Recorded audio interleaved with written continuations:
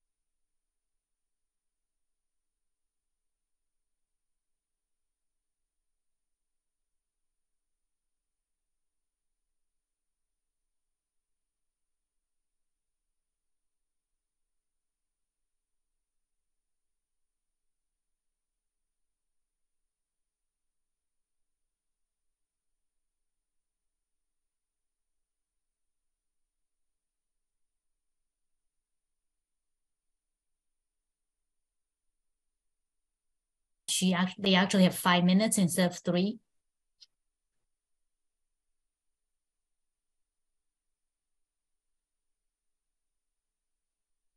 Great.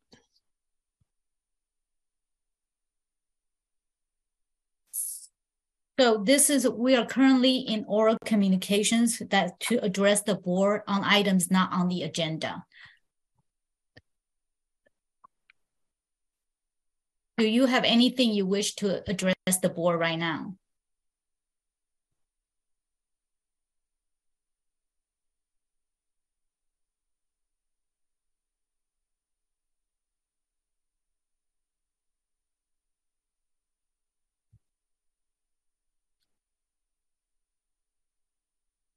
You have 5 minutes to address the board.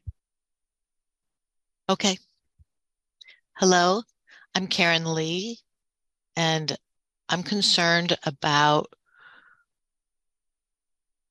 the traffic. When the construction is complete, it will have 3 bedrooms, and on bicycle lanes, and people will be in rush traffic to get to work. And so right now that's a single lane. I think double lane would be better. And it will impact our commute time.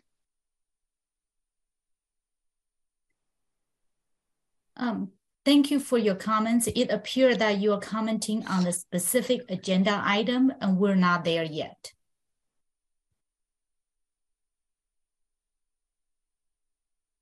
Okay. So we will, once we get to the item, we'll let you know.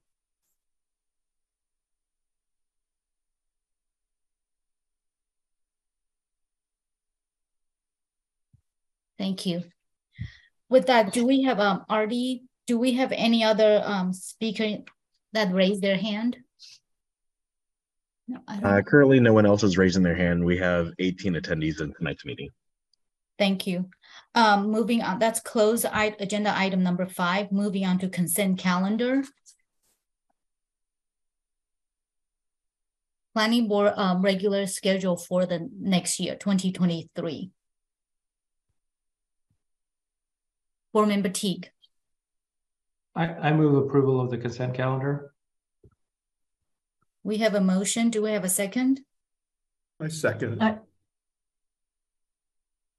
Thank you. Alan, would you mind roll call the vote, please? Absolutely. Board Member Ariza. Yes. Cisneros. Aye. Hong. Aye. Sahaba. Aye. Board Member Teague. Aye. And President Ruiz. Yes. And that motion passes with 6 ayes. Thank you. Now let's move to regular agenda item for the grants. This is for 2015 Grand Street vesting tentative map, design review development plan, and density bonus. Do we have a staff presentation? Yes, David Sablon's going to give the oral report. David.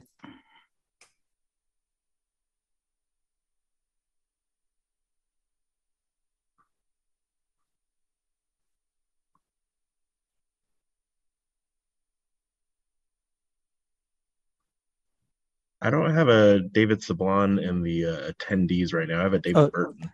David's on the panel right now, but I wonder if he can hear us. Oh, yeah. Hello? You're very faint, but. Oh. How's that? Yes, much That's better. Thank you. Okay, I think I got unplugged a little bit. Sorry. Yes, thank you, President Ruiz. This is my name is members of the board. My name is David Sablon, planner with the Planning, Building, and Transportation Department. I'm going to be giving a brief presentation, and the applicant is here as well to be able to answer questions. They have also a brief presentation they wanted to provide. So with that, let me get started.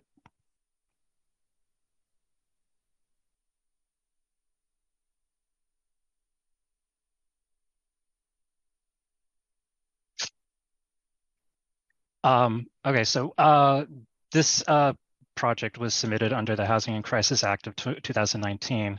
The planning board's seen one other project. It's referred to as SB 330. And what the SB 330 does is it prohibits cities from disapproving or conditionally approving a project so that it becomes infeasible. And this applies towards projects with inclusionary housing that are consistent with the zoning and general plan. And so the city's review process is based on objective development standards that were in effect when the application was filed. In this particular instance, that was this past March. And so the documents that we've reviewed this project against are the city's zoning ordinance as it was in effect on March 7th, the city's Alameda General Plan 2040, which was adopted in November 2021, and the latest version of the Objective Design Review Standards, which were last updated in February 2021. And so again, the city's review is based on these objective standards that we've already established and just making sure that the project meets them. Also to kind of discuss other parts of the project, when a project provides at least 16% of units at affordable rates, they're entitled to a 20% density bonus and unlimited waivers from development regulations. So I just kind of want to go through a quick summary of the project. So basically, it's going to be it's a 4.1 acre site, 14 multifamily buildings with a total of 90 townhome units. 5 of them will have attached ADUs. Also part of the project, the developer will build the final portion of Clement Avenue between Grand Street and Hibbert Street, as well as widen Hibbert Street. They'll build the portion of the Cross Alameda Trail along Clement Street in front of the property project, and then also provide a public access easement through the site, continuing at Hibbert Street to Fortman Way. Some site history about the property. It was developed in 1952 for petroleum mixing and packaging, switched to just a distribution center in 1995. In 2009, the city rezoned it to its current zoning to R5 neighborhood residential. And then 2012 and 2022, and the city's adopted housing elements. This was identified as a housing site. August 2020, the distribution center stopped its operations, and then in November of 2020, the work to clear the site began. By May 2021, impacted soil from the previous use was removed from the property and backfilled with imported soil. And then several months later in July 2021, soil testing found no contaminants above the environmental screening levels, and which satisfied the Regional Water Quality Control Board. To kind of go over some basics of this project. The red lines here show that the frontage of all the buildings or the buildings facing the street will be facing the main streets of Clement, Grant Street, and Fortman Way. The applicant is actually going to talk a little bit more about the design of the project. It's a standard townhome project, which uses a lot of articulation and breaks up the flat surfaces. To kind of talk about the Clement extension, here is a aerial photo of existing conditions. As you can see, Clement Avenue currently stops at Grant Street and then picks up again at Hibbert Street, just west of the site. This map is from 2009, and these dark lines show that these are the truck routes throughout the city. And so the plan has always been for Clement Avenue to continue through to connect with Atlantic Avenue at Sherman Street. Over these years, the previous Marina Shores and Marina Cove and Del Monte projects have filled out the rest of Clement Avenue to kind of create that leg. And now with this project, both Clement and the Cross Alameda Trail will now be able to continue or go across the island. And then our recommendation is to approve the development plan, design review, and density bonus for the 90 townhome units, and then recommend approval of the vesting tentative map, which will create the condo units for the project. With that, I'm here to answer any questions, and then also the applicant is here to provide a brief 10-minute presentation.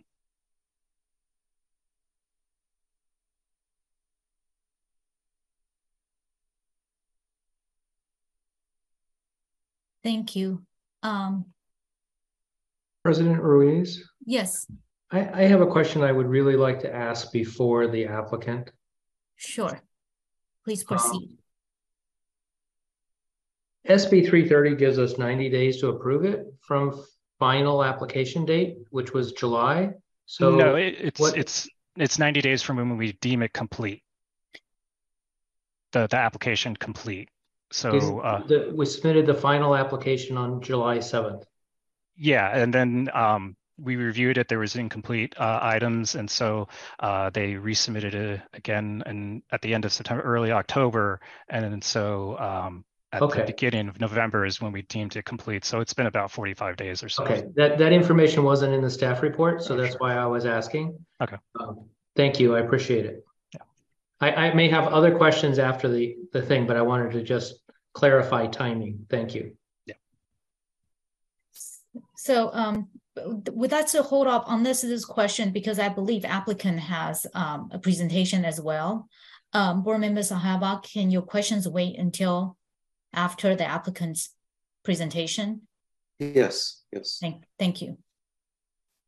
Wonderful. Hope you can hear me. My name is Garrett Hines. I'm Vice President at TrueMark Homes.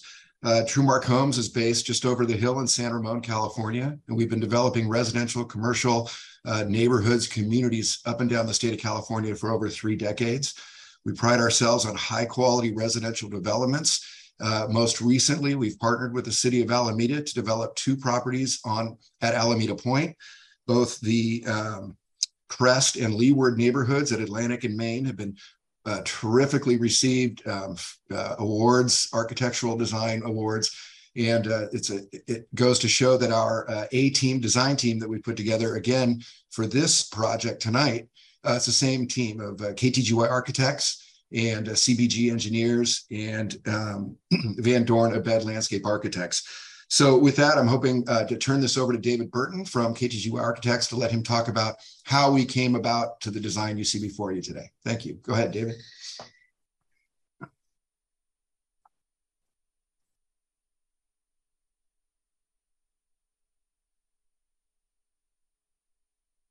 All right. Good evening, everyone. Great to be back in front of the planning board here, and excited to be working on this project. Start off with the site plan for the project, and we overlaid it with the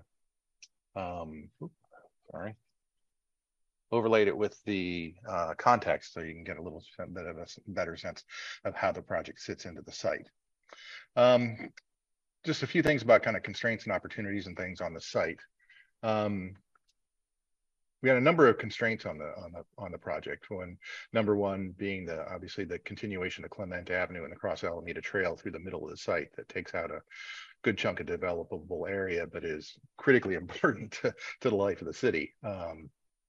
And the second was the widening of Hibbard Street south of Clement, that is currently, I think, as the one speaker that was speaking a little bit during public comment was talking about that it's just one lane in that one stretch where it passes by the site. And so we will be completing that right of way to make it a standard city width right of way. And then another one is then that the staff requested that we create the potential for Hibbard Street to continue through to Fortman Way if the city's corporation yard ever shrinks or its footprint, or that it relocates. And so we worked very hard to rearrange the site so that we were able to provide, as David Sablon said, access easement currently through to Fortman Way, and then that could turn into a continuation of the street in the future if that works out. And then there's also just a desire by not only just the client, but also the staff to really maximize this as a housing opportunity site for the city, that it's really a great potential site. And then opportunities that we have here that David Sablon touched on this a little bit, that the frontages for this project that would fronts on 4 city streets and creates opportunity to create a development plan that really and truly engages the project with the existing context. The alignments with the existing street grids integrate the new buildings into the circulation pattern of the city. And most of the buildings front onto those city streets, giving opportunities for front doors on streets and living spaces that look onto and engage with the street. And then if and when Hibbard Street is extended, really all the buildings will front in one way or another onto a city street, which is pretty rare for a project of this size. It's an ideal site for residential development that can take advantage of alternative means of transportation and add to our housing stock in the city, but have a lesser minimal impact on additional traffic in the city. The site is less than about half a mile away from Grand and Santa Clara, where you have line 51A, the O Transbay line, and line 78, facilitating commuting to downtown Oakland and San Francisco, or access to Park Street and Webster Street. The line 19 bus will stop less than a quarter mile away also facilitating that commute to downtown Oakland or 12th Street BART station and giving you access to Park and Webster. And then, as we all know, the completion of the Cross Alameda Trail. So we'll have protected bike lanes from the site, directly from the site, to provide access to Park Street, Webster Street, all the way out to Alameda Point, all the way over to, eventually over to Fruitvale BART station and to the Gene Sweeney open space and more. And also the site has really super excellent access to open space, all within a half mile of the site. To the north, you have the park and boat launch at the end of Grand Street. To the west, you have the Gene Sweeney open space, Little John Park, and the Marina Cove waterfront park. And then to the east, you have the future waterfront park and promenade at Alameda Marina, and then McKinley Park. So it's a great, we don't have a lot of room for open space on the site, but we have super access to 6 eventually city parks. In terms of the architecture, the constraints that we talked about in terms of the impacting the site with the continuing of the street grid through the site really constrained the buildable area of the site and led us to develop very compact building plans.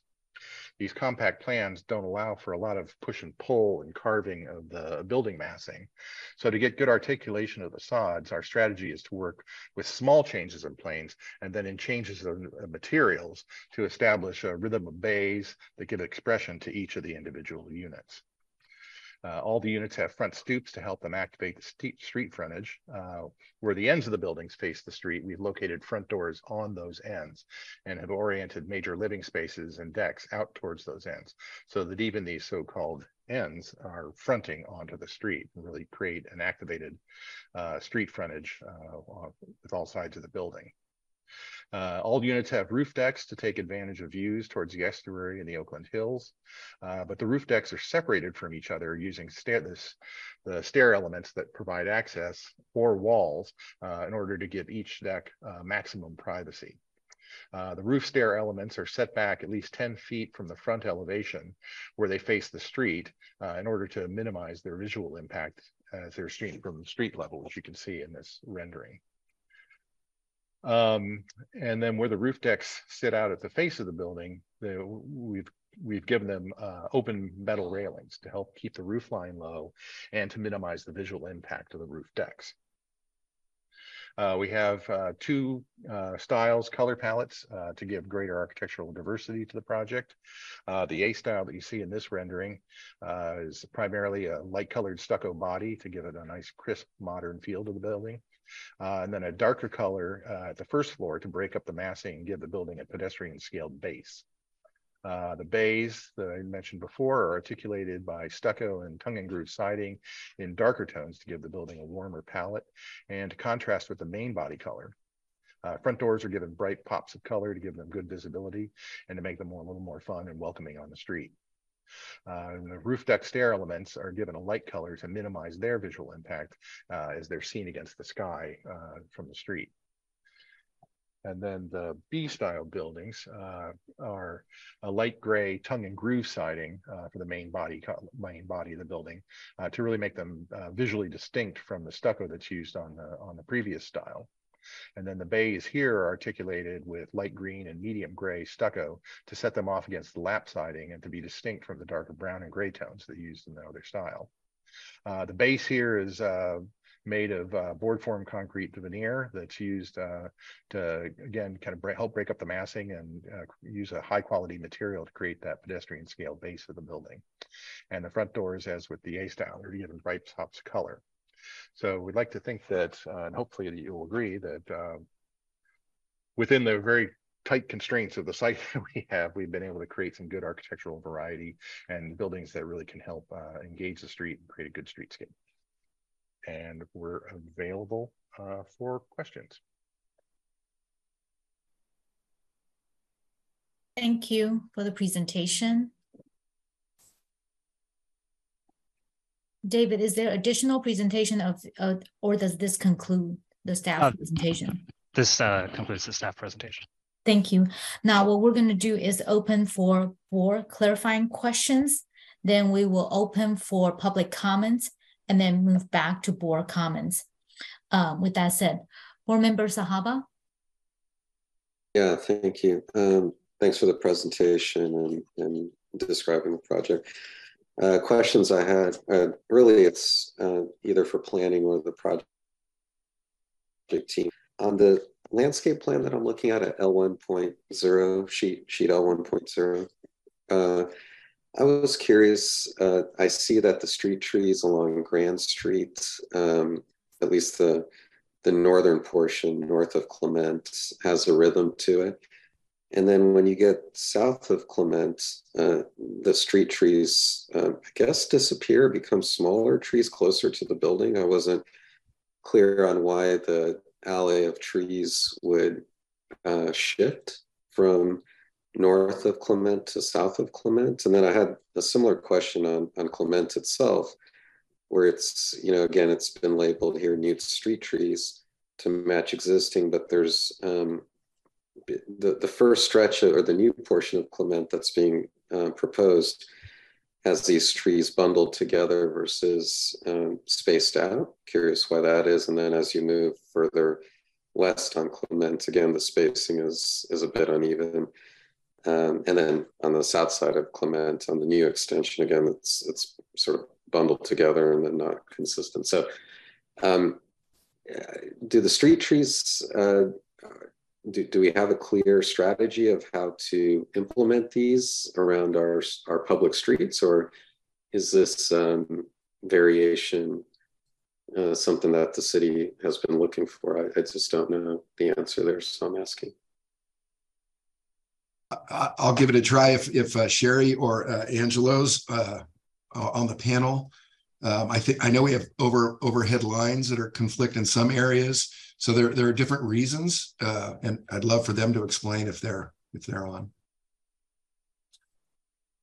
Not seeing. As David Burton here, I can definitely confirm that the stretch of Grand Street, that the high voltage lines are up above that one section of Grand, and so there's limitations on the trees that you can have in that area. I can't remember, Garrett, what the specifics were about the spacing of the trees on Clement as to why the kind of varied spacing there. Well, I know we would have done a formal rhythm if it was possible. Yeah. I just don't have the, oh, here goes David. Yeah. I know their power lines are on the Grand Street section down there. So PG&E won't let us put the trees under that power line easement, but then it turns. And I'm sorry, I don't have a clear answer for you on the Clement 2 sections. Not sure if you guys can hear me. This is Sherry. There you go. Thank you, Sherry. I just got switched to a panelist. Sorry, it was a little confusing. You're absolutely right about the bottom portion of Grand Street in front of Building 11. Those are high voltage lines, so we have to be back away from them. That's why the trees are smaller, and they're also farther from the street. Along Clement, it's a combination of some existing trees to remain, as well as various utilities and things that kind of end up dictating spacing a little bit. As you can see, it's a pretty tight site, so we have to try to keep the clearances that we need away from, there's lots of rules and regulations about how far a tree can be from something. So that's kind of how those spacings came to be on Clement. Okay, thank you.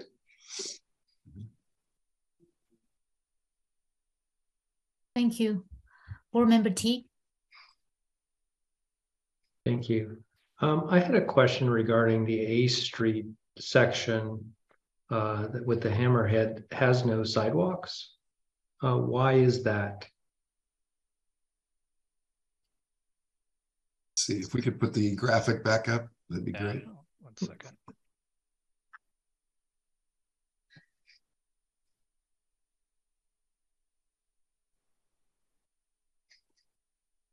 Yeah. I see Angelo on now. He's listed as Heidi, but that's Angelo. Okay.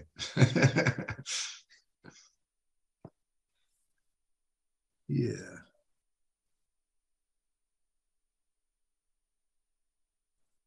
You want me to respond? The A Street is sure an alley. Go ahead. Right. It's just north of building 1 and 2.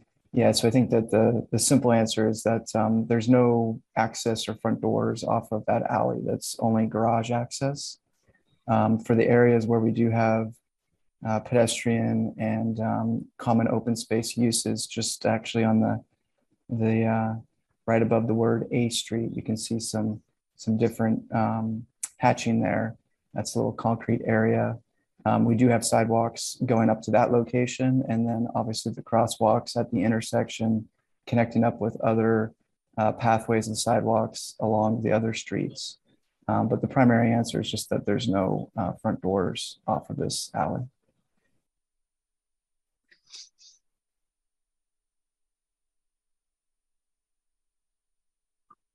Okay, thank you.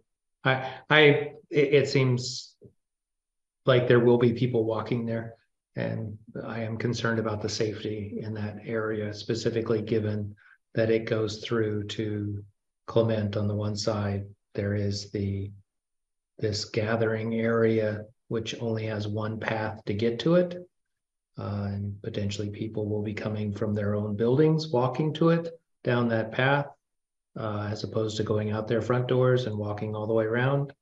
It just seems like a potential safety issue. Thank you. Thank you. Board Member Cisneros? Yeah, thank you. I just had a couple clarification questions, some that were brought up from public written comments. There seemed like there's concern about traffic, and this might be a question for planning staff. And I'm curious about the decision to require the infrastructure for traffic signals, but not requiring traffic lights. Like, I guess, like how, like what are the circumstances and to, in order to require that, like how far are we from, I guess, in order to have that determination, why not require it now, in other words? And my other question, I guess, related to the trees conversation, I know Christopher Buckley brought up some suggestions for the tree species so that it's in compliant with the city's master tree plan. I'm curious, like the decision for the tree selection. And then lastly, the gathering areas, if you could just describe those gathering areas. I know there's interest in having open space, public open space. So if you could just voice over a little bit more about those areas, that'd be great. Yeah, I can answer the question on the traffic control at Clement and Grand Street. So the traffic engineer or traffic consultant recommended the stop sign, four-way stop, mainly because of the conflict between the two-way bicycle track that's on the north side of Clement Avenue, in particular people traveling eastbound on Clement Avenue. There would be a conflict if they were to make a left-hand turn onto Grand Street if they had the same people also going that same direction down Grand Street on the bike trail. And so the workaround for that, or for public safety, would be to have a scramble phase and a light. If it's signalized, then there would be a scramble phase where no cars are moving, all cars are stopped, and then all four pedestrian and bikeways are going. And so that would add a delay. And so the traffic engineer and city engineer also agreed that there wouldn't be significant stacking with the stop sign up to a point, and then at a certain point, I don't have the specifics. With the volume of traffic, then that would necessitate the signalized intersection with the scramble phase at the end of it.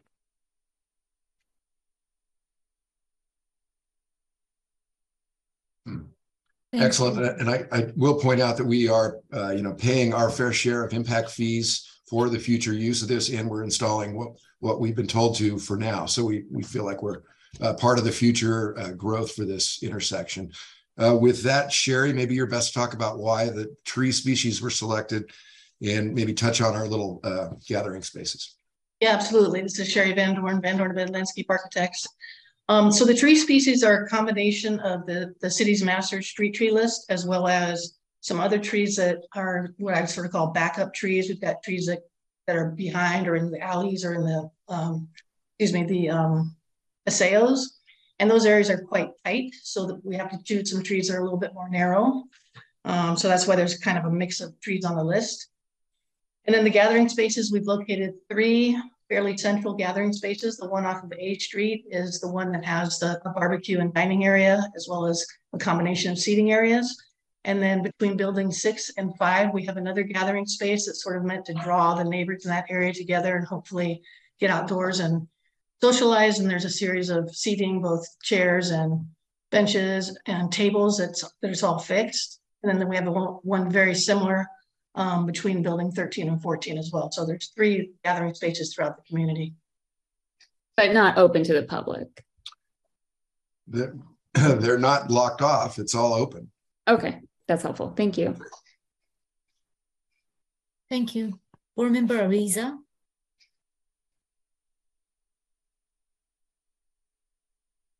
Thank you. Thank you for the presentation. I guess my question is about the bioretention areas. I assume those are kind of off limits to the public. There's a big area next to building 14. Kind of next to that area that you've just mentioned that it's an area for gathering. And I'm wondering what is the plan for that? It's really a decorative landscape area. It's not intended for people to enter into. It's not fenced, I don't believe, and it's a low depressed area to treat water, but it is a landscaped element to look attractive. But that's not associated with the gathering areas. It's separate. And there's another one up there behind buildings 1 and 2. Right. Okay. And then I guess just more of a suggestion. You mentioned that there were 2 architectural palettes or 2 styles for 14 buildings. So I don't know if there's an opportunity to create some variations of those 2, maybe with colors or something, so that there is furthermore variation in the buildings. That's just comment. Yeah, the goal from the beginning was to have the southern block where buildings 11, 12, 13, and 14 are have a different architecture than the northern block. And I've worked with David Burton many years, and they've really felt strong to have a very strong, consistent architecture on each side that would really help each side stand out. Of course, if the board's direction was to look at color blocking, it's okay. But it was a clear concept that we wanted to keep it very consistent on each side, but different on each side. Yeah, we find that there's just a little more strength in the overall development if there's a calmer color palette rather than really kind of breaking it up with too much color variation. But open to discussion. Thank you. Board Member Hom. Yeah, thank you. Appreciate the presentation. My comments has to do with the design guidelines and the architecture. First of all, in looking at the site plan, there's the A style and the B style. I wasn't clear which one is the A style, which one is the B style. You have one with kind of a brown and gray on the lower level, and then the other one is kind of like olive green with kind of tan on the lower level. So which is the A style, which is the B style? The A style that you see on screen right there is on the more northerly part of the site. Okay. Where the hand is, and then the B style is on that more southerly side of the Okay. Thanks for clarifying that. And then I have a question. This might be for staff. And this has to do with the design standards regarding facade articulation. The design standards 2A5 kind of states that for all building facades facing are visible from a public street shall be articulate at least 2 features. And one of the features got marked was number 5 is the ground, and I'm just reading the guidelines or the standards as it currently states. It says, the ground floor of the building is distinguished from upper levels through a material such as stone, concrete masonry, or other material that is distinct from the remainder of the facade, along with a change of plane at least 1 inch in depth. Anyway, that doesn't apply. Anyway, I see that, I guess Plan B with the tan facade has some stone work on the elevation facing where the front doors are, but the Plan B is just a stucco finish. And I guess question for staff is, given that it's the same material and this design guidelines calls for a change of material, is that really consistent with the design standards? Well, unless I'm misreading the plan. I know there's like an item 8 that says stone veneer, but I'm not seeing that stone veneer is indicated. It's the finish of the stucco that is changing. I think further in the I have to look, but there's, you know, it's a fine sand finish on the base, and then a regular smooth finish for the body of the building. I'm wondering if there's seems to suggest there's will be a change of material in that, based on that design set, like what is shown for the other plan. You know, that the tan, the one with the tan has the stone veneer has a stone veneer. So I'm just curious, why is the other one does not contain a stone veneer? To me, that I guess for staff, it's just an interpretation of that design guidelines. I'm just wondering how staff determine that guideline. If I may interject and kind of respond. I think originally when we were drafting the standards, the focus here on this, and I don't have the standard in front of me, so I don't see the wording, but the intent here is really to look for buildings that have visually have a different base. And I think when you're looking at the drawing here, yes, it may be composed with the same building material, but visually it achieves the effect of having a clear base that is distinct from the upper levels. So I think that is the staff interpretation. It seems like that's not what the design standard states. It is specific about a change of material. That's why I bring it up. Anyway, and then the other question I have, maybe for the applicant, is on the garage side elevation.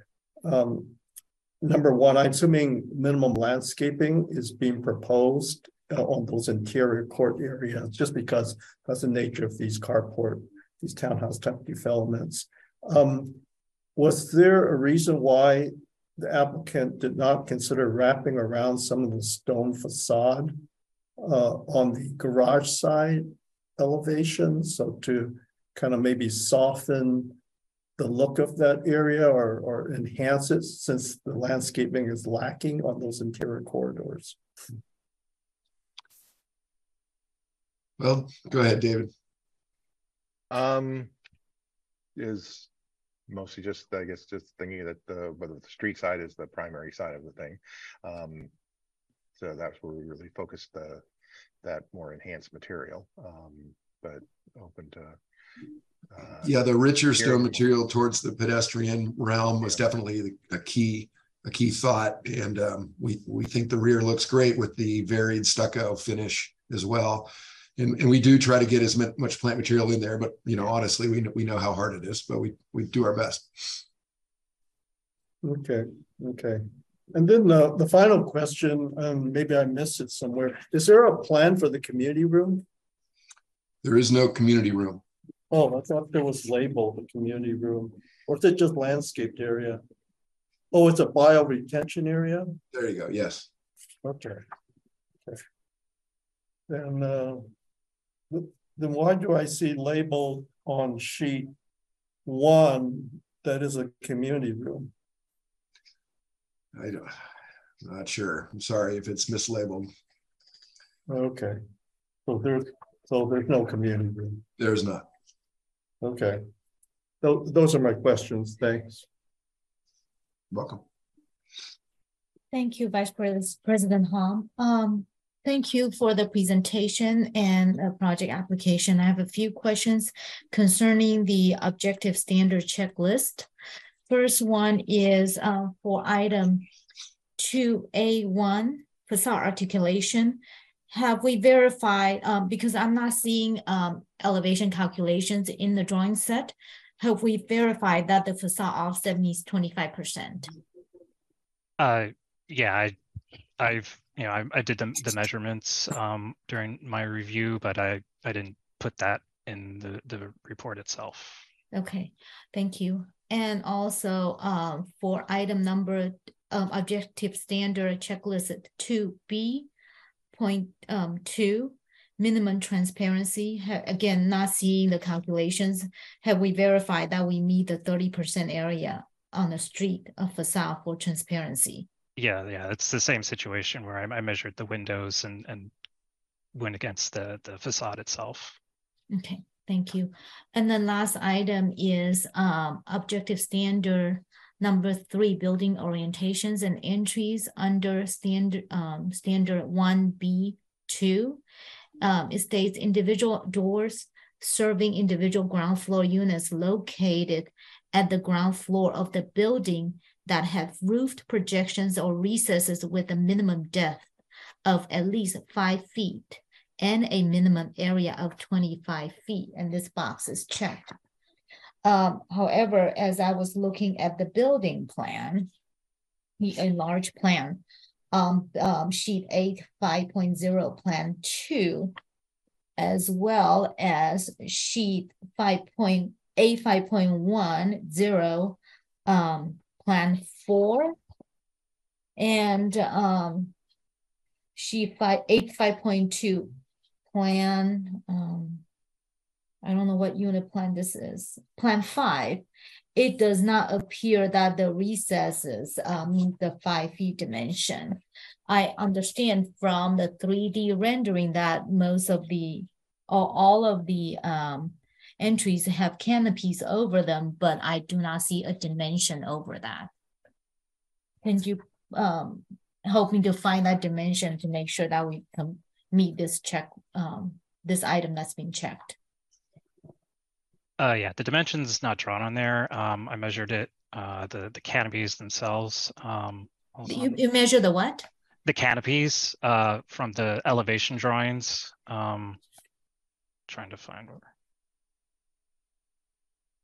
Right, but the elevation drawing just shows you the width, but it doesn't show you the depth. So how can we verify that 25 square feet dimension is met when the alcove is smaller? Okay, 1 second here.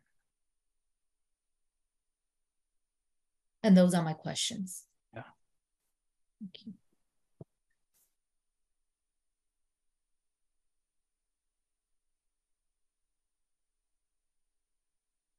So, so you're talking about these recesses here, which Right. are, yeah, about 2 feet, or I don't have the measuring tool here.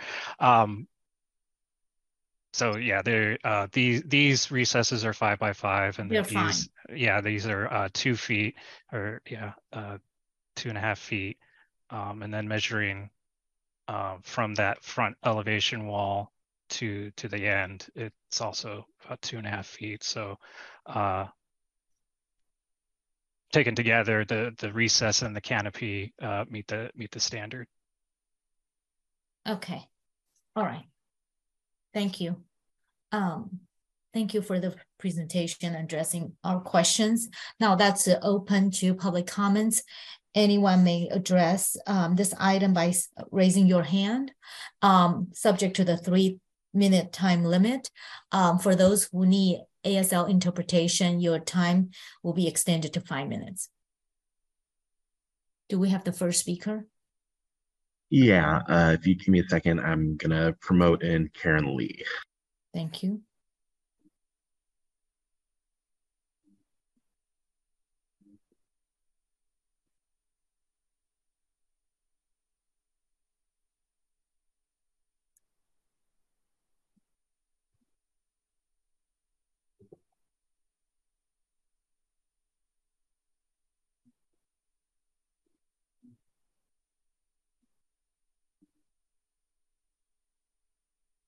Hi, Karen.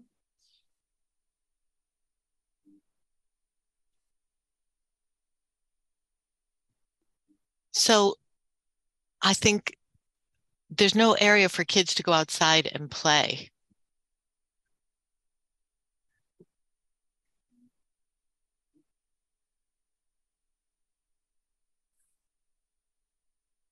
It's so small, I feel, the area.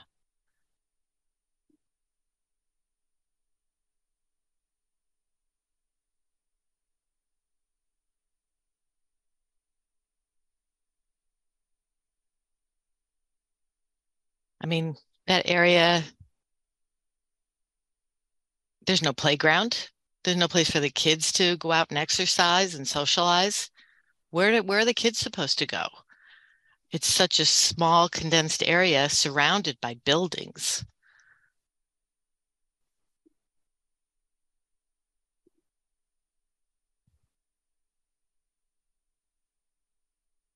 I wish there were more open spaces, but there's just buildings. That's all. Thank you, Karen. Next speaker, please.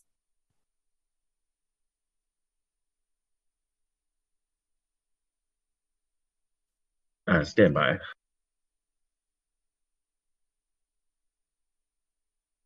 The next speaker will be Alsatel Joytab.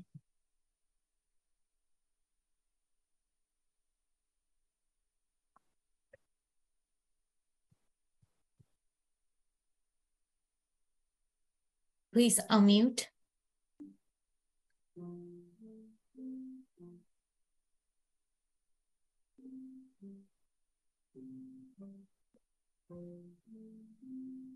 Alcatel, please unmute yourself if you'd like to address the board.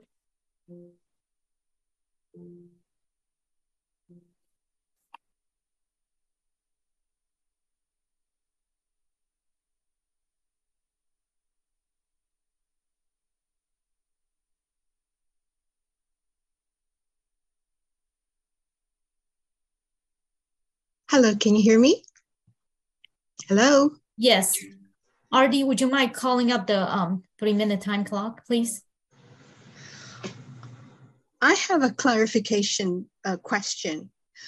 This is regarding the new truck route that is going to go from Clement to Sherman to Atlantic. I was not able to see that on the presentation. Could you show that to me again, please? Ms. Joytab, you're on the wrong agenda item. The truck route is agenda item 7B. Okay. All right. Very well. Thank you. Next speaker, please. The next speaker will be Christopher Buckley.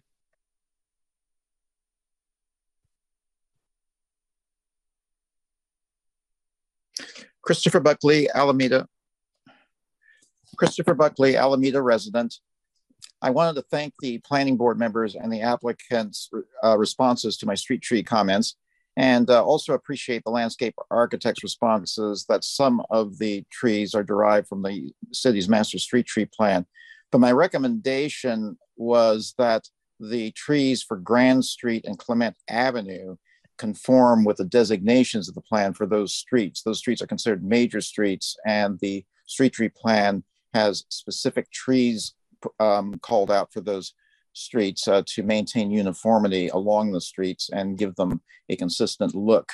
The tree designates a combination of London Plane and Brisbane Box for Clement Avenue, and a combination of maples and deciduous oaks for Grand Street.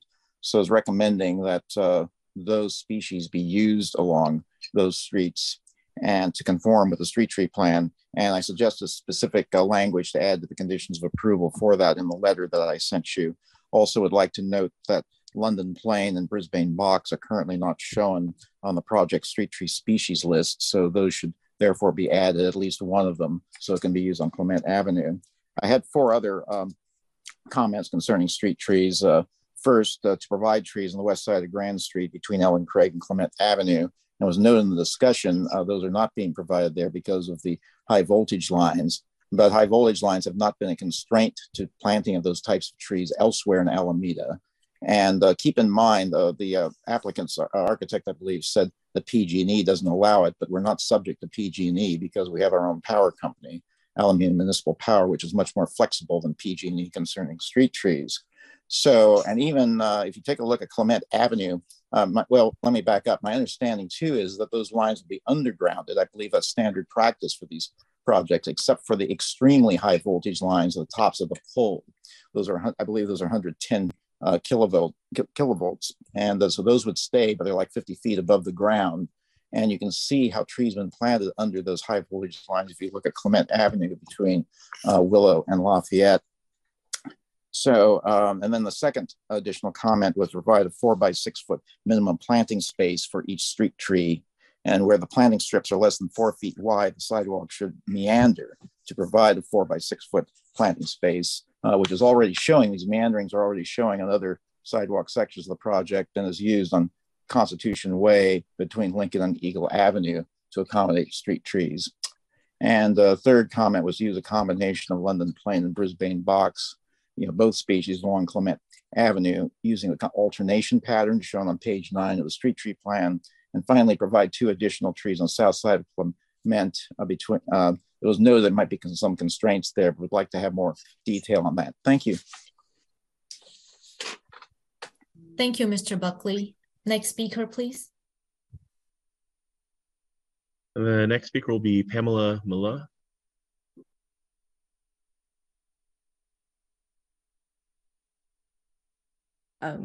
Hi, thank you for letting us listen in on this planning session.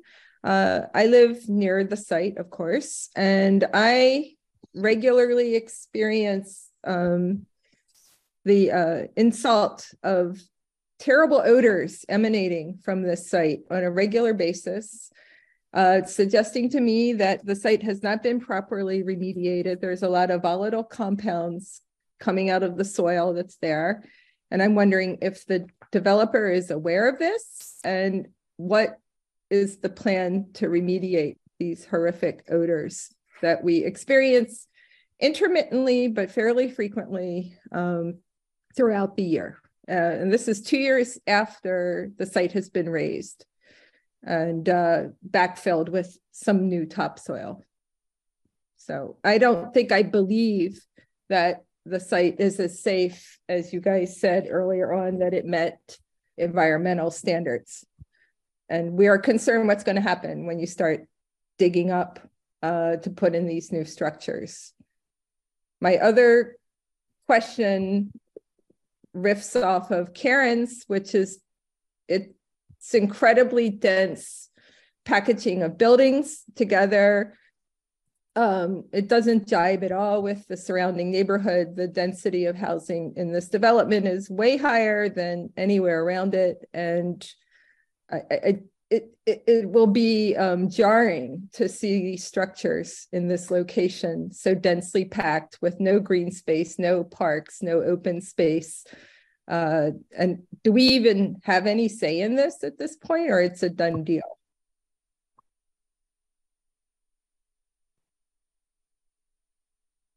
That's my questions. Thank you. Thank you, Ms. Miller. Do we have any additional speakers? No one else is raising their hand at this time. Before we move on to board comments, I was wondering, I would like to offer opportunity to the applicant, if you choose to address some of the public's concerns. But if not, that's okay. We can move straight into the board comments.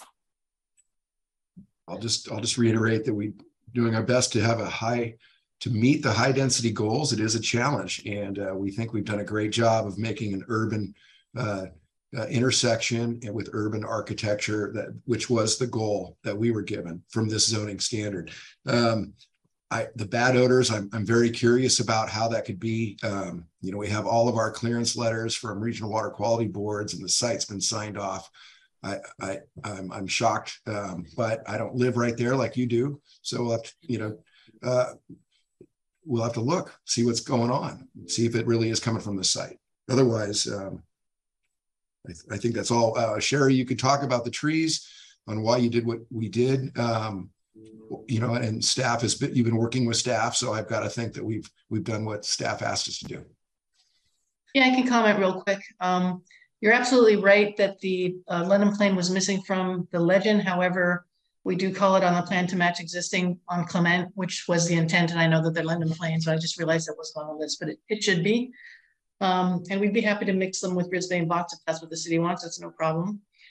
The odd spacing, another reason for some of the odd spacing and the lack of trees on the south side of Clement is because we also have water treatment, and I can't put trees in that particular form of water treatment.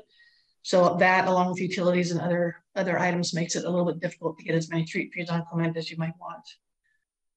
Other than that, I think we do have the proper size of plant pockets and all of that stuff. So I think we'll be good on Grand. And as far as I know, the high voltage lines will preclude us from planting bigger trees at the bottom of Grand or the south side of Grand. That's been said to us in no uncertain terms. Otherwise, I'd love to do it. Yeah. Thank you. Now I would like to open up for board comments. Board Member Teague. Yeah, I'd like to thank everyone for speaking, and staff and the applicant. I'd like to thank Board Member Hom. Attention to detail in terms of the objective standards. Because this is a 330 project, it is compliance with objective standards. And it's not what did we mean when we did it, because that's not objective. It's what do they say? And while it would be like, yeah, we meant that, but that's not what we said. I agree with him in regards to the building that does not have a difference in material, but more specifically on page A2-1.0, the front left perspective shows a side of the building facing Hibbert, which is a public street, where there is not a change of that 1 inch change between the ground floor and upper. It looks great. I like it, but that's not what the objective standard says. So David, why are we checking it given this particular side of the building?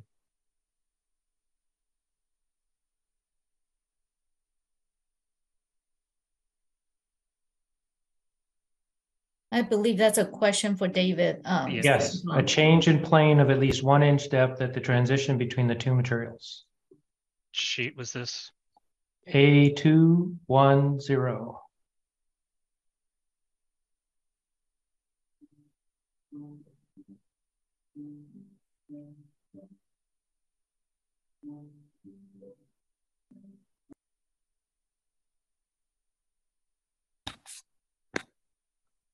While David is pulling that up, I would just advise the board that even though this is design review under objective standards, I mean, this board certainly has the purview to call out where staff might have made an interpretation that is incorrect, and to also require the project comply in a way that you believe satisfy the objective standards. I totally get that, Alan. Thank you. And this is it's a huge project, and I'm really in favor of the project, but it's SB 330.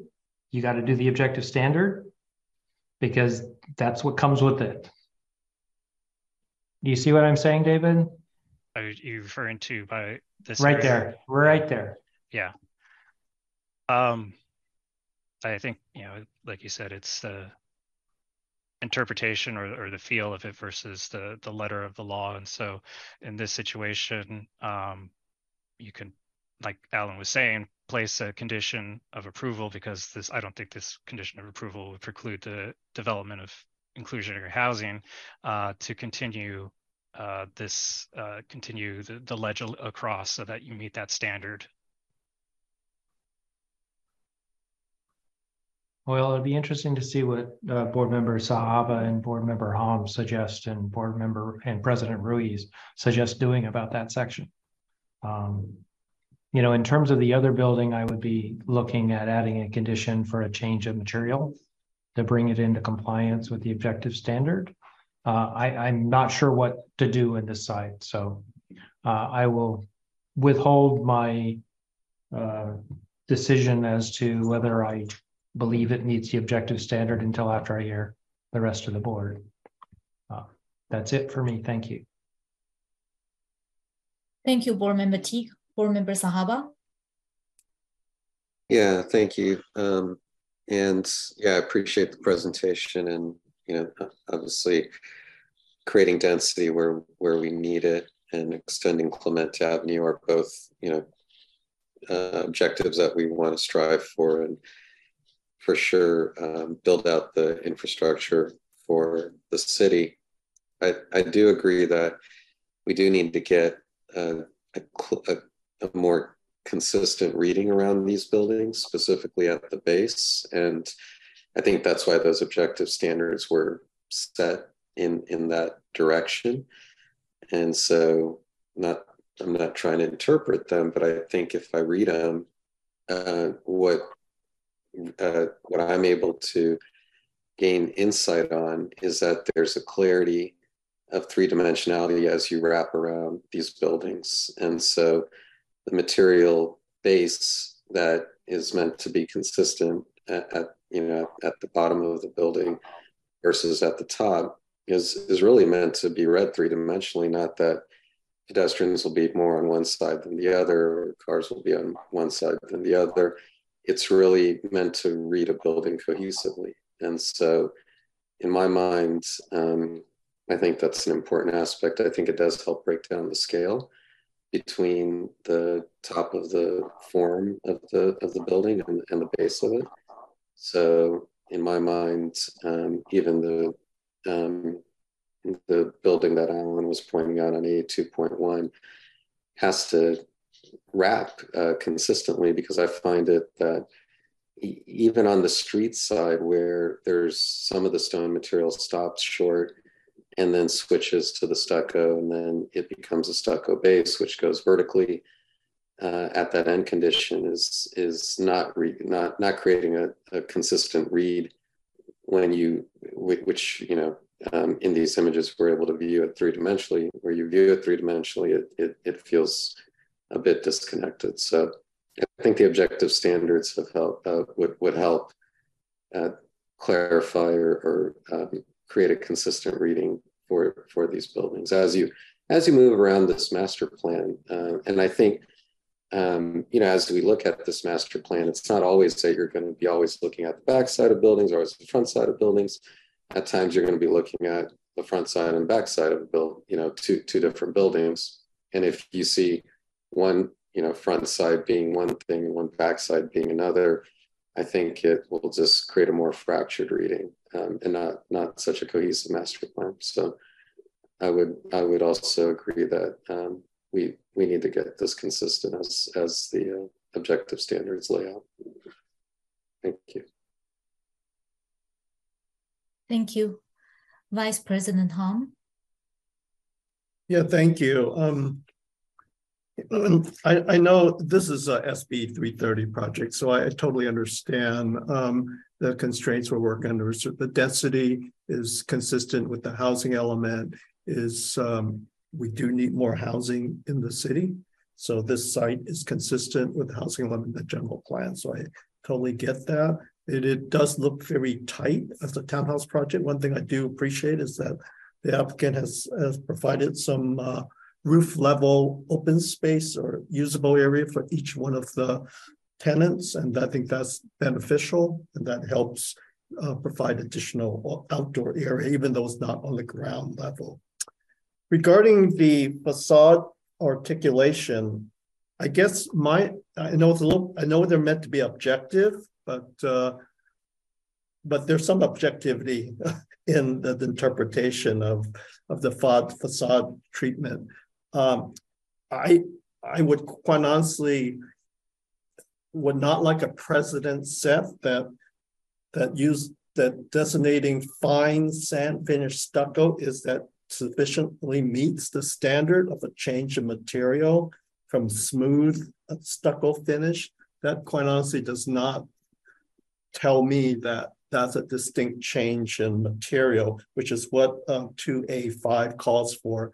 I would like to propose it for, to set the interpretation for future projects, including this one, that we do insist that ground floor should be a change in material, unless the stucco is, done in a rough texture or some kind of a pattern that really makes it distinct. I'm not sure fine sand finish is that much distinct from a smooth finish stucco. So that's my feeling about 2A5. I do agree with Board Member Sahiba that, and I was looking for this, whenever review architectural projects, you always talk about the wraparound design, four-sided design.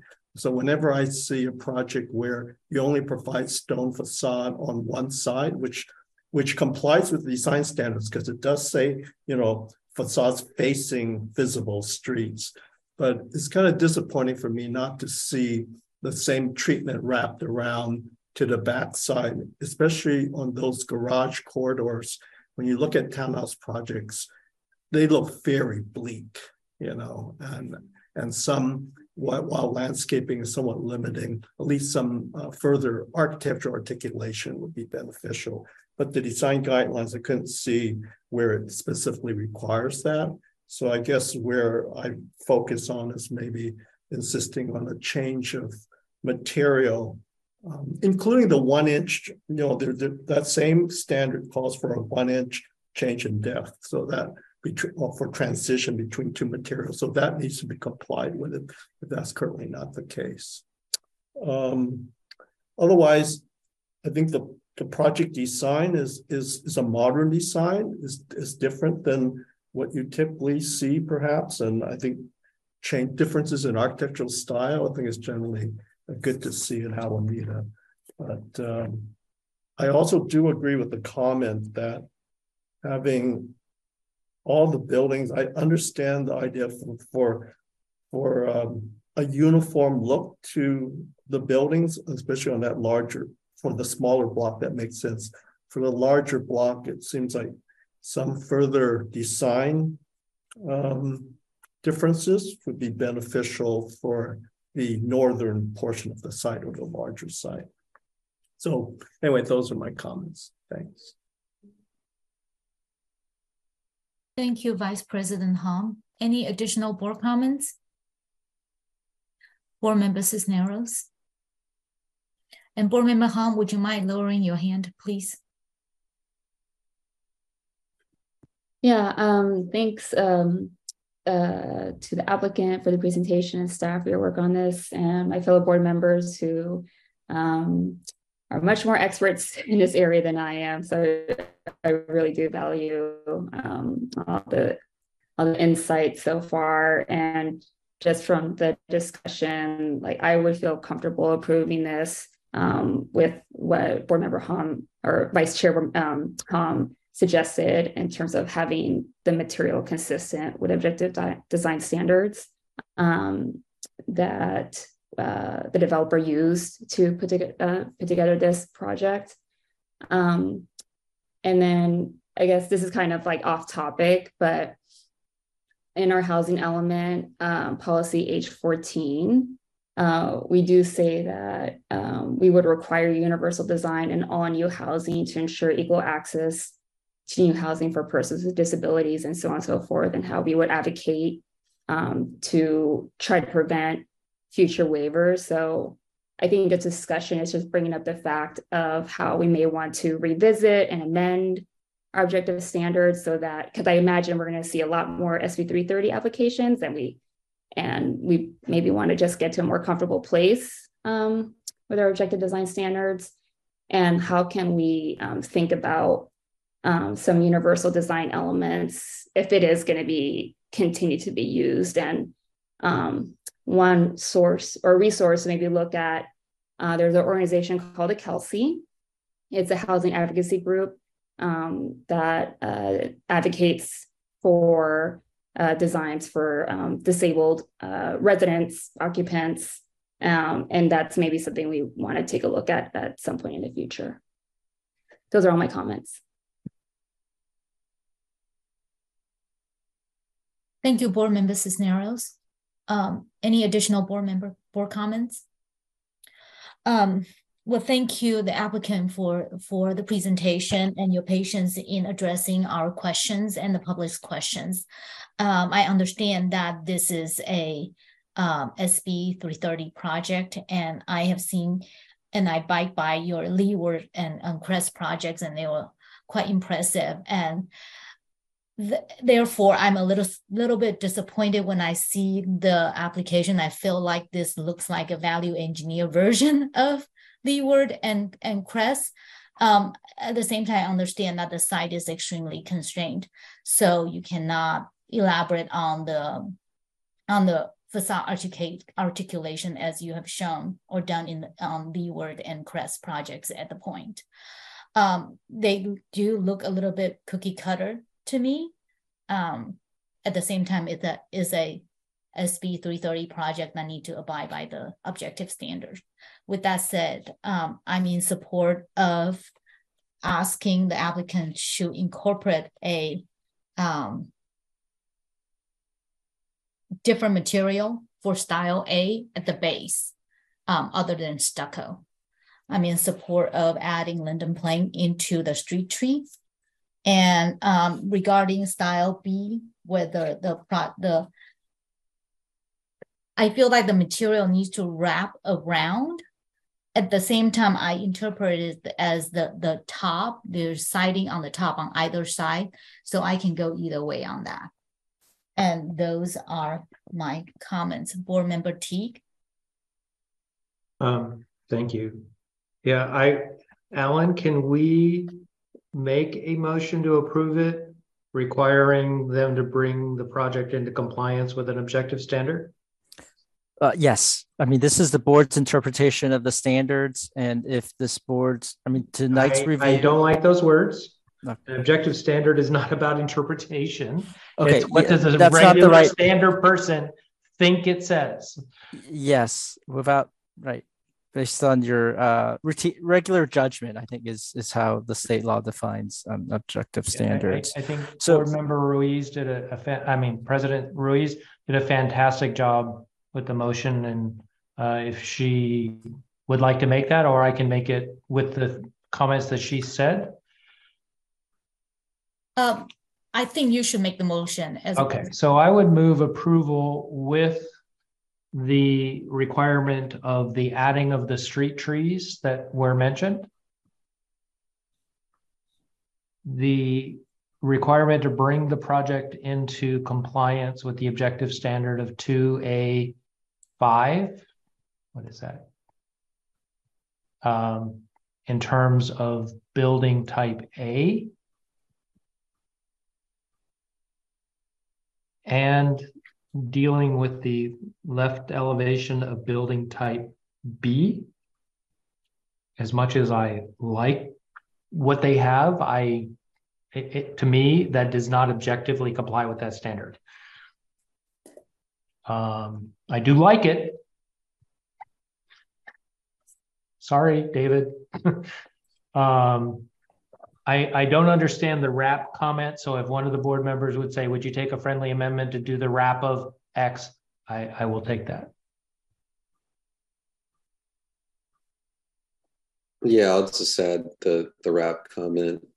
Alan was really about for both buildings to keep the base consistent as it wraps based on the objective standard. So that was, I know the street side, which Vice President Hom pointed out, is where the change of material occurs. And I guess I would just say that the objective standard still looks at, well, in some cases, the end is exposed to the street side. So that was the wrap comment that I had, the end of that building. I will accept that friendly addition. As a side note, I would really like staff to bring the objective standards back to the board in January. For a review or update? For review, discussion, potential changes.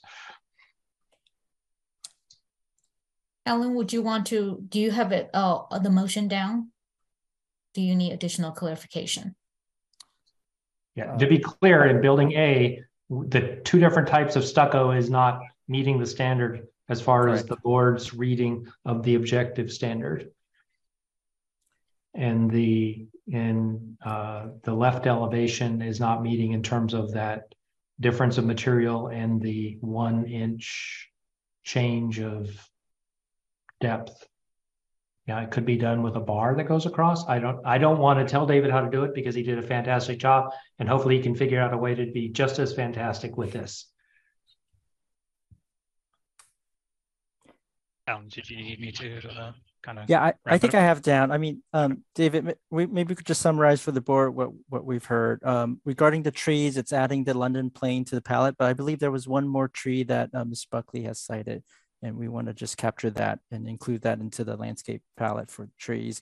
With the building style A, I guess the general summary is that there needs to be a different material at the base, not just stucco or fine stucco, and that it also needs to address the 1 inch change in the 1 inch depth in the change of two materials, which I believe is in the standards. With the wrapping around. And building style B is dealing with the wrapping around, consistent material around the base. I captured those 3 points. Yeah, and the second species was the Brisbane box. Brisbane box, yes, thank you.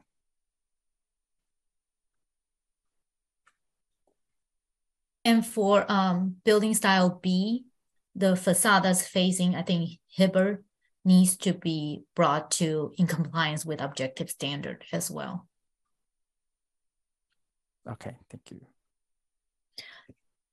Okay, we have a motion at the table. Do we have a second? I'll second it. Thank you. Ellen, would you mind roll call vote, please? Sure. Board Member Ariza? Aye.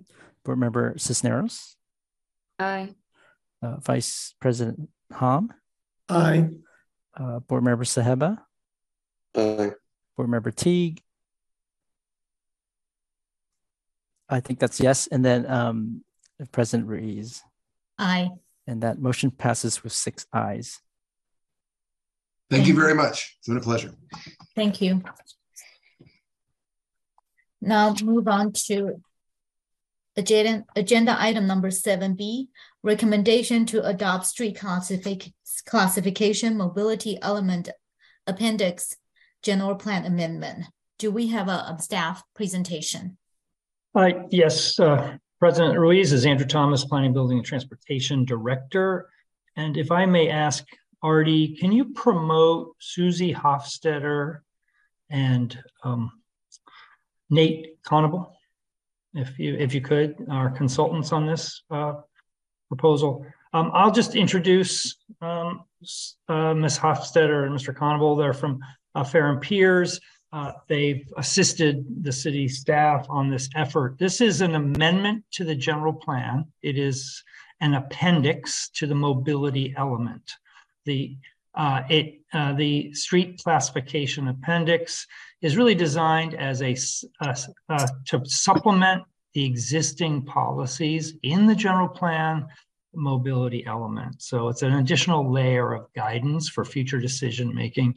This document is the result of a series of meetings with the Transportation Commission and a subcommittee of the Transportation Commission that worked closely with staff and the consultants over the last year to update this document. The Transportation Commission a couple of weeks ago unanimously recommended that the Planning Board and City Council adopt this updated appendix. What I'd like to do is turn the presentation over to Ms. Hofstetter from Fair and Piers to provide an overview of the street classification system. Susie, are you there? Yeah, can everybody hear me okay? Yes. Great. Thank you, Andrew. My name is Susie Hofstadter. I'm a transportation planner with Farron Pierce, presenting this evening on the classifications. Thank you for having me. So just to give a background on the process to date, in November 2021, the general plan update was adopted with the new mobility element. The 2009 classification system was left in place and deferred for a future update, which is where we are now. Just as a point of reference, the truck route map that you saw on the previous presentation was from that 2009 classifications. And so our task at hand was to bring those up to date and make them more useful for how the city does planning and transportation design today. In spring of 2022, earlier this year, our team did a review of city policies, peer agency, and other cities of similar size, what they're doing with their classifications, several internal discussions with the planning and engineering teams, and a draft classification system with a memo. A Transportation Commission subcommittee was heavily involved, as Andrew mentioned, and we had a first review with that group in July. And then after that, that was working on the definitions of each classification. And then we had draft maps and draft general plan amendment, followed by another subcommittee review, Transportation Commission public hearing in November. Now we're here at the planning board, and then the draft will go to the city council for approval early next year. So the goals of the update to the classification system are multiple, but these are the kind of four main reasons for doing this. One is to support the general plan focus on transportation safety for all modes. This is really building off of the Vision Zero program, and all of the standards and policies are consistent with the general plan transportation element. To align with other policy documents, including the draft active transportation plan, to simplify and make the classifications more useful for staff and decision makers, and we'll talk through what that looks like a little bit, and also integrate with design standards that staff, consultants, and developers use to support design decisions. So these are the classifications in the draft appendix. The classifications you see in bold have a citywide circulation purpose, and we'll look at those on the map as well. And then they have four different categories within those citywide circulation streets, and those are determined based on land use. So those are Main Street, Gateway Street, Business Commercial Street, and Neighborhood Connector. So this is essentially our business districts, Main Street, so that's Park and Webster, plus some of our smaller business districts, gateways, which is bridges and tubes, business commercial, which is more of the industrial and business park areas, and then neighborhood connectors, which is the streets that people use to circulate throughout Alameda in neighborhoods, which is the majority of the city. And then neighborhood local streets are neighborhood streets that are not really designed for through traffic and more designed just for people to access their homes by multiple modes. So this is an example of what the design standards will look like for each of these categories. This is really a high-level planning document, so this is more of a starting point for designers rather than a prescriptive document. So you wouldn't be able to fully design a street using these standards, but say if a developer is going to be touching a street and they need to have a guidance on how wide the lanes will be and what the general guidance around the speed and the volume is, they'll start here as well as with the descriptions in the document. And then there are other city documents and guidelines that will be needed to kind of drill down further, as well as like design engineering judgment. And these are all using the existing policies from the approved mobility element that are all centered on safety. So this is what the map looks like currently in its draft form. As you can see, the bold lines are really the streets that people use to travel by all modes throughout the city and between neighborhoods. And because of the changes in land use along these corridors, it will change in some of these contexts. So for example, Central Avenue and Encinal is mostly neighborhoods, but then there are the sort of station business districts. And the circulation purposes will be similar along these corridors, but there will be different needs for curb management. So that means maybe parking or parklets, and then the pedestrian facilities or the types of crosswalks or the width of the sidewalk may differ in a business district.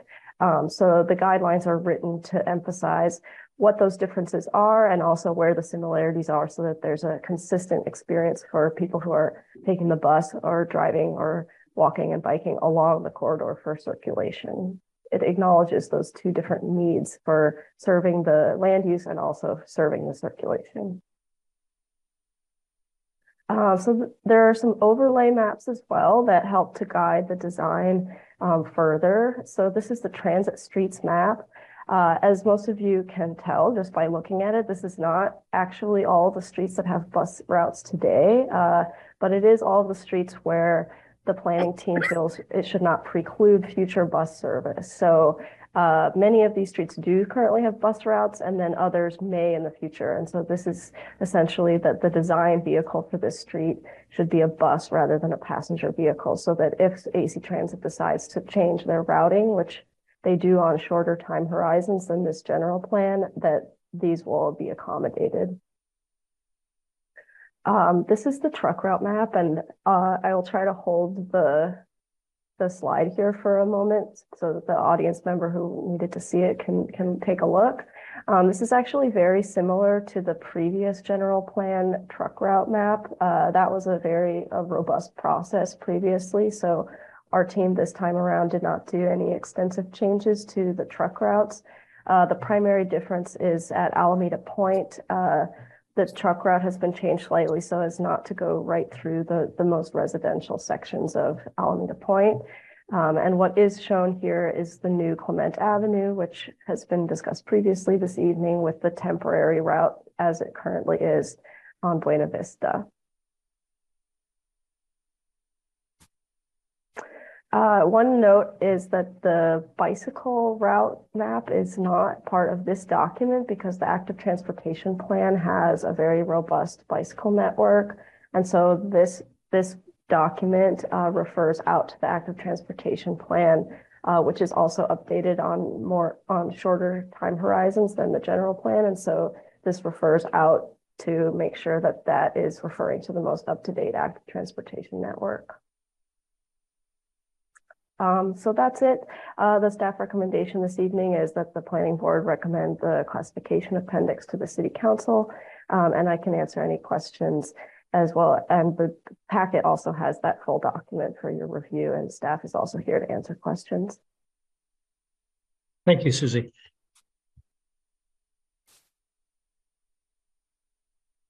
Thank you, Susie, for the presentation. Let's open up for board clarifying questions and then public comments and then board discussion. Vice President Hong. Yeah, thank you for the presentation. And I appreciate the write-up of the street classifications. I thought everything was logical and very clearly laid out. My main question had to do with the complete streets concept, which is discussed in the staff report. But then when I look at the parameters, the tables that are provided for each street, it defines traffic lane width, but it doesn't address, minimum sidewalk width or bike path or facilities. Is that contained elsewhere? Because it seems like when I look at it, it's very vehicle centric, that it doesn't address pedestrian or I know that's not the intent because the city has a very robust complete streets policy in the general plan, but I'm wondering why we didn't further articulate dimensions for bike path and sidewalks. And the other question always comes up is crosswalk treatments. Is there standards on treating crosswalks when the city would consider like lit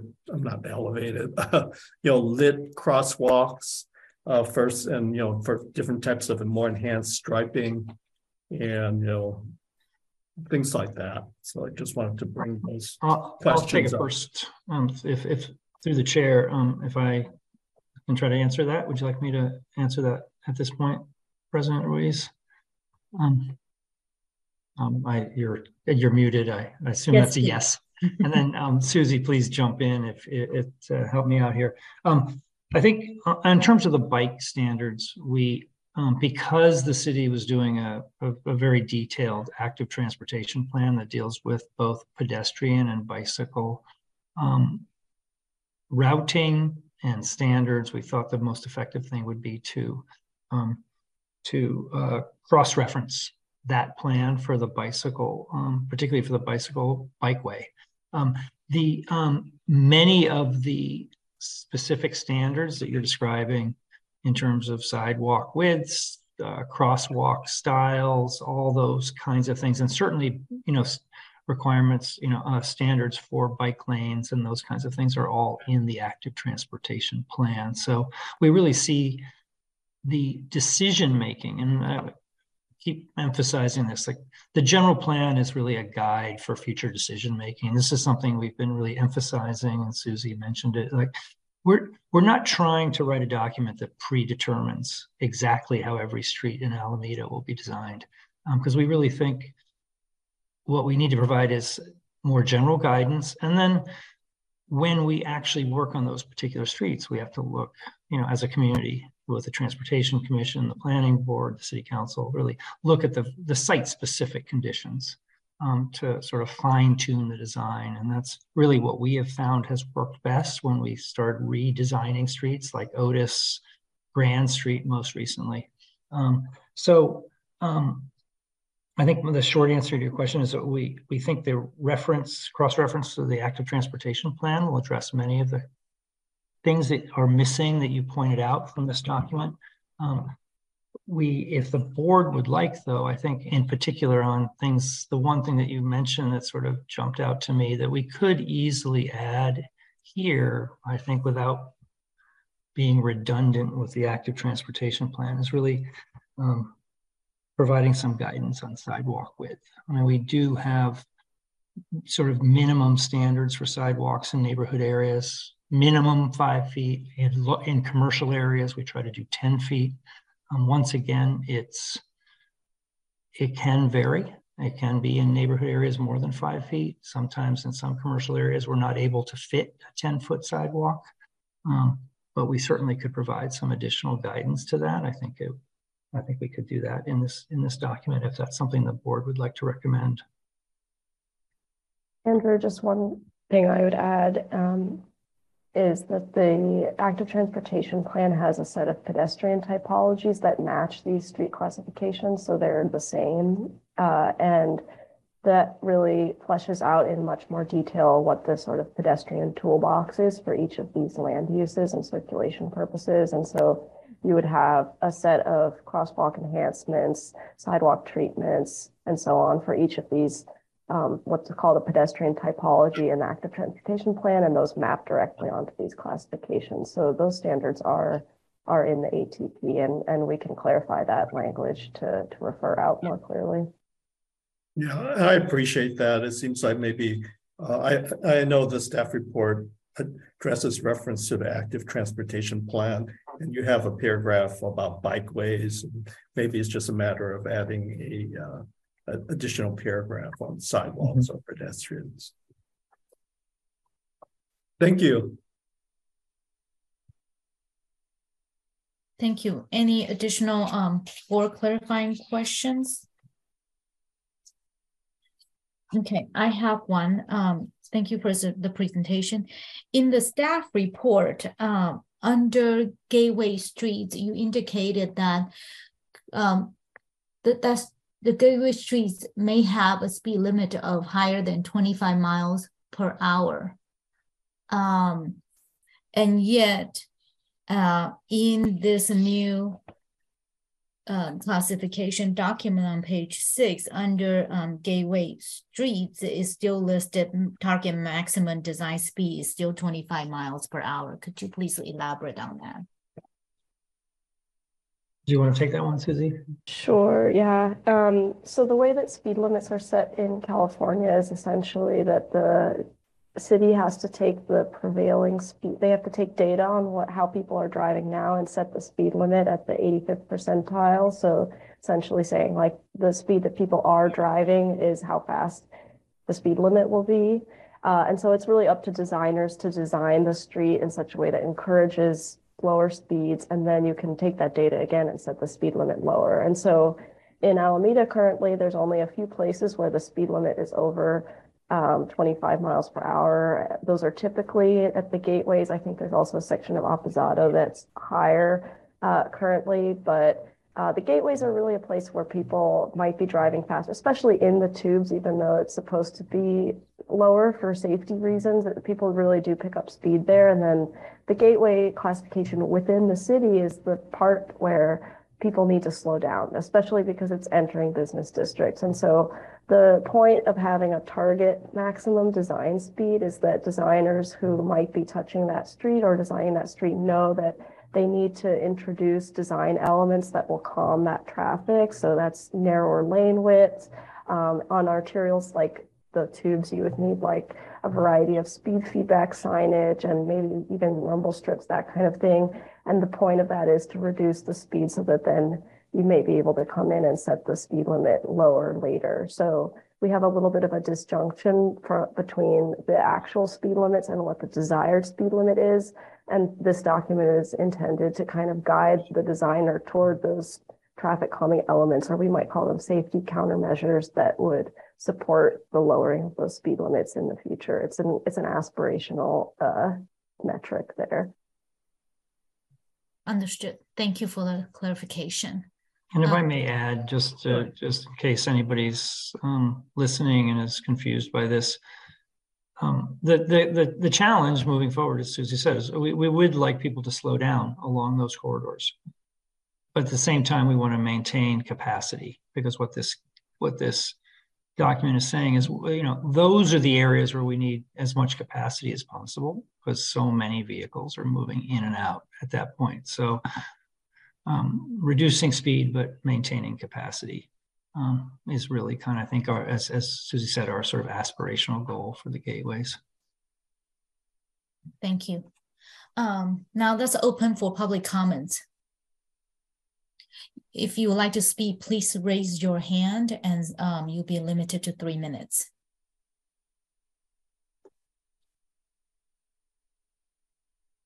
The first speaker will be Sandra Wong.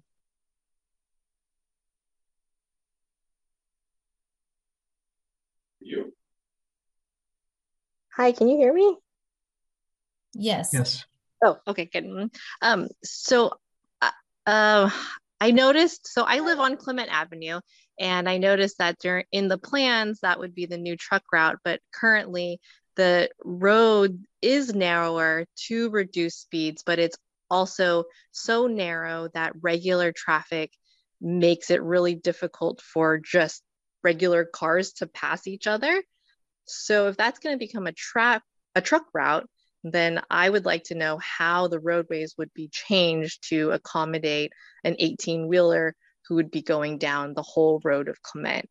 Also, with as a young family with children, the local park is across the street from all of the housing on Clement. So my concern would be all of the other children in our neighborhood that is going to the park would have to cross now a truck route street with a lot more traffic. So I would like to see a lot more pedestrian safety it put into the street. I don't know when this would happen, but right now the way that the road is not safe for a truck route at all. That's it. Thank you. Any other speakers? No one else is raising their hand at this time. Thank you. Now that's open for board discussion.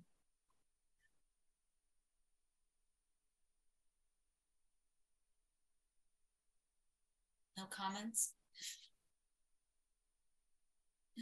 All right. I know that that Clement has been designated a truck route for a long time, and I do agree with the public speakers.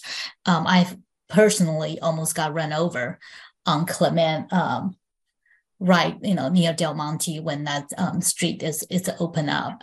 So I think we should evaluate the traffic, maybe additional stop signs, try to reduce the speed between entrance and I think what's that street? Ohlone is the next stop sign where that is. I think we probably somewhere in between need to add another stop sign there to calm down the traffic. And I'm also concerned about the width, but I'm not a traffic engineer, so I will have to rely on the experts' measurements and make sure that street complies. So with that said, do we have a motion to recommend this to this City Council?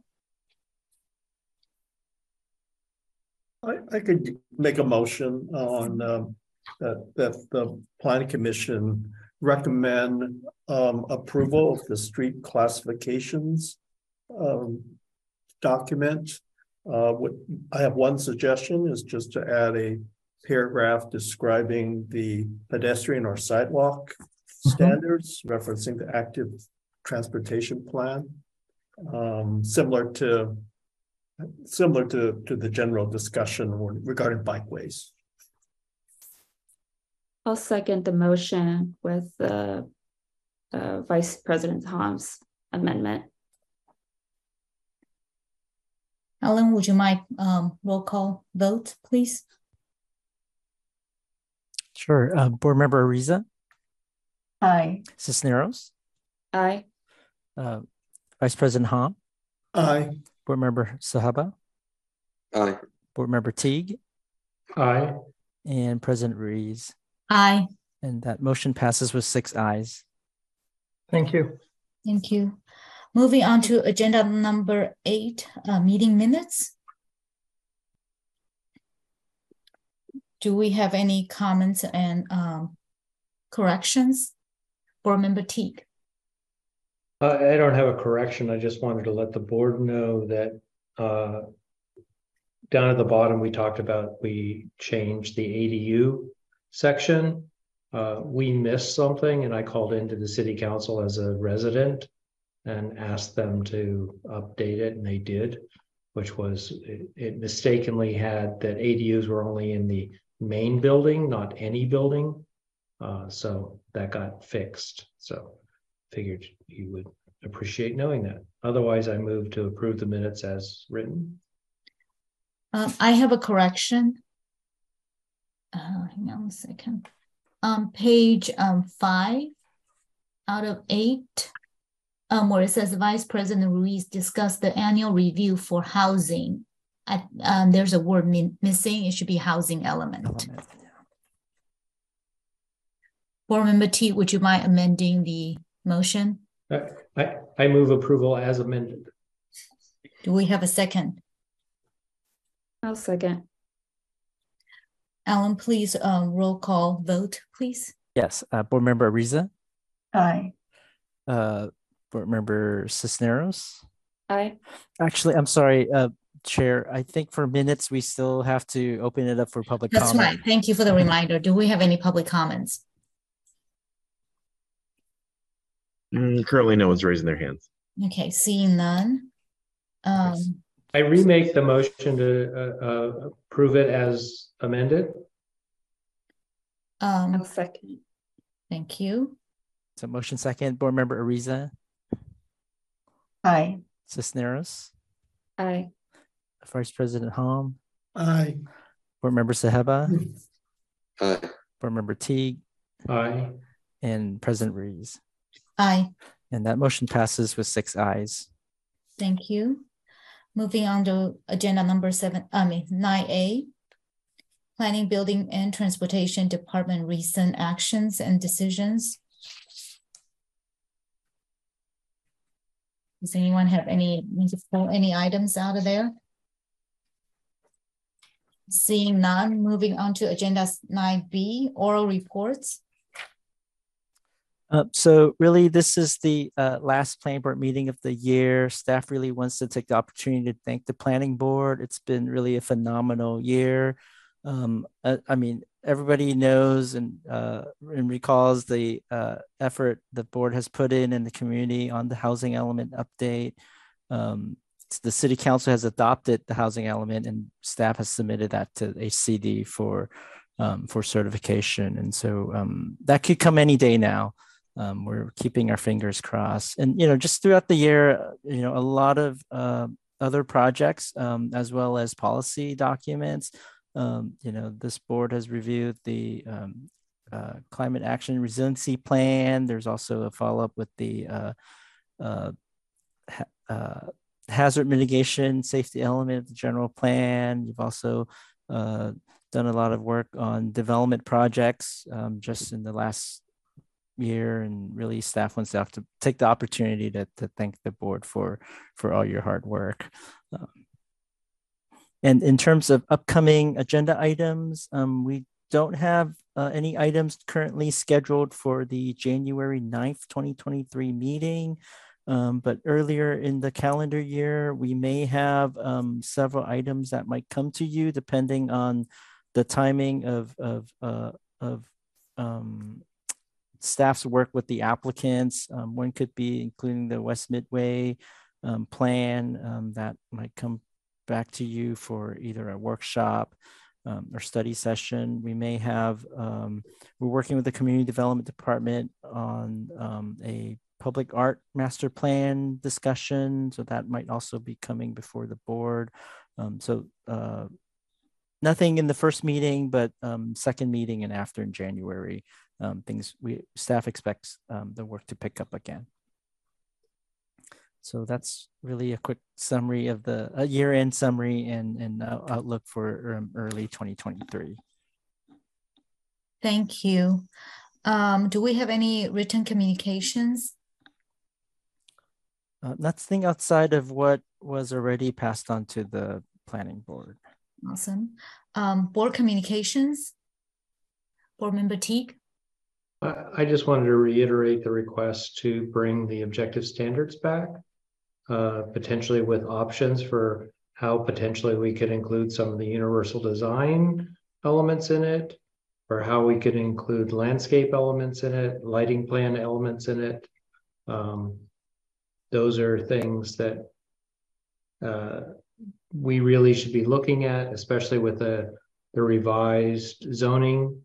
The objective standards are going to be really important to make sure that we are getting the housing that we want.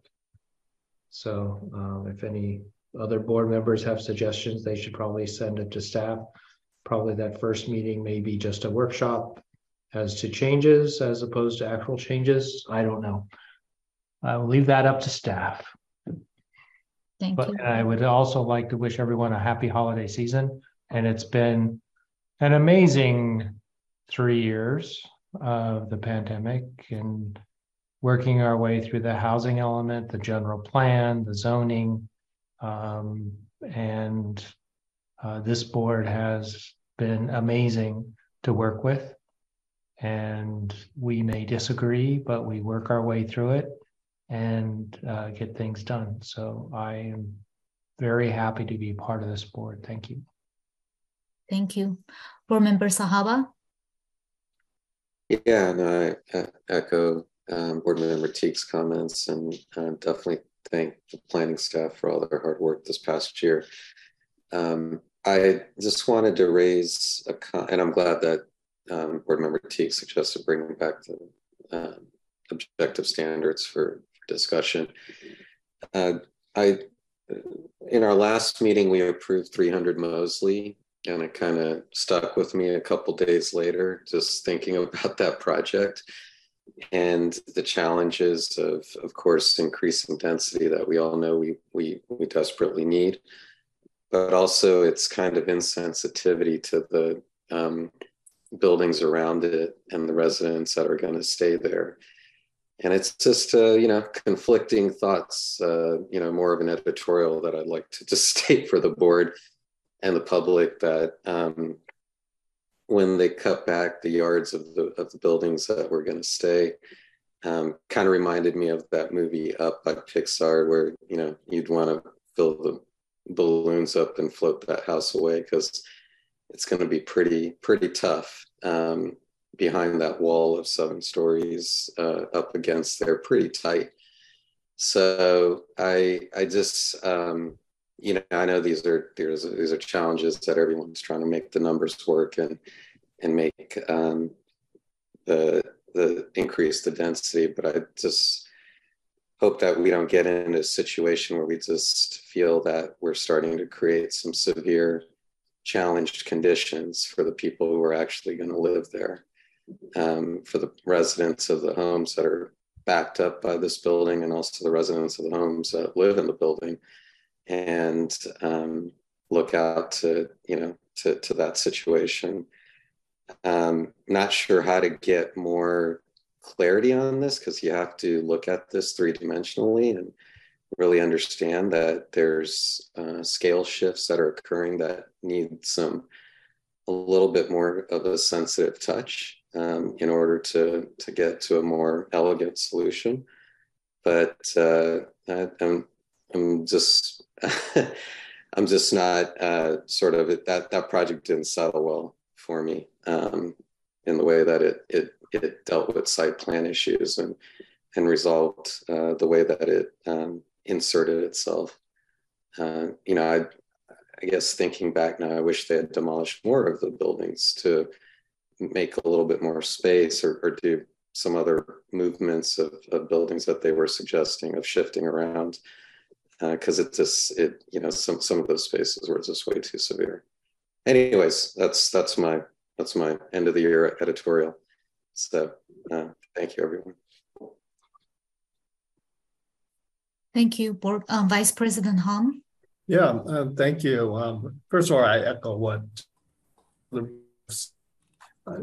this has been a wonderful board to work with. I've worked with a lot of different boards, and everyone is just so thoughtful with their comments, and we sort out complex issues. I think if you made a list of everything we've accomplished this year, all the projects, this is a pretty impressive list. The housing element is one thing, but all the different projects that we've come through, all the different plans that we provided comments on. So I think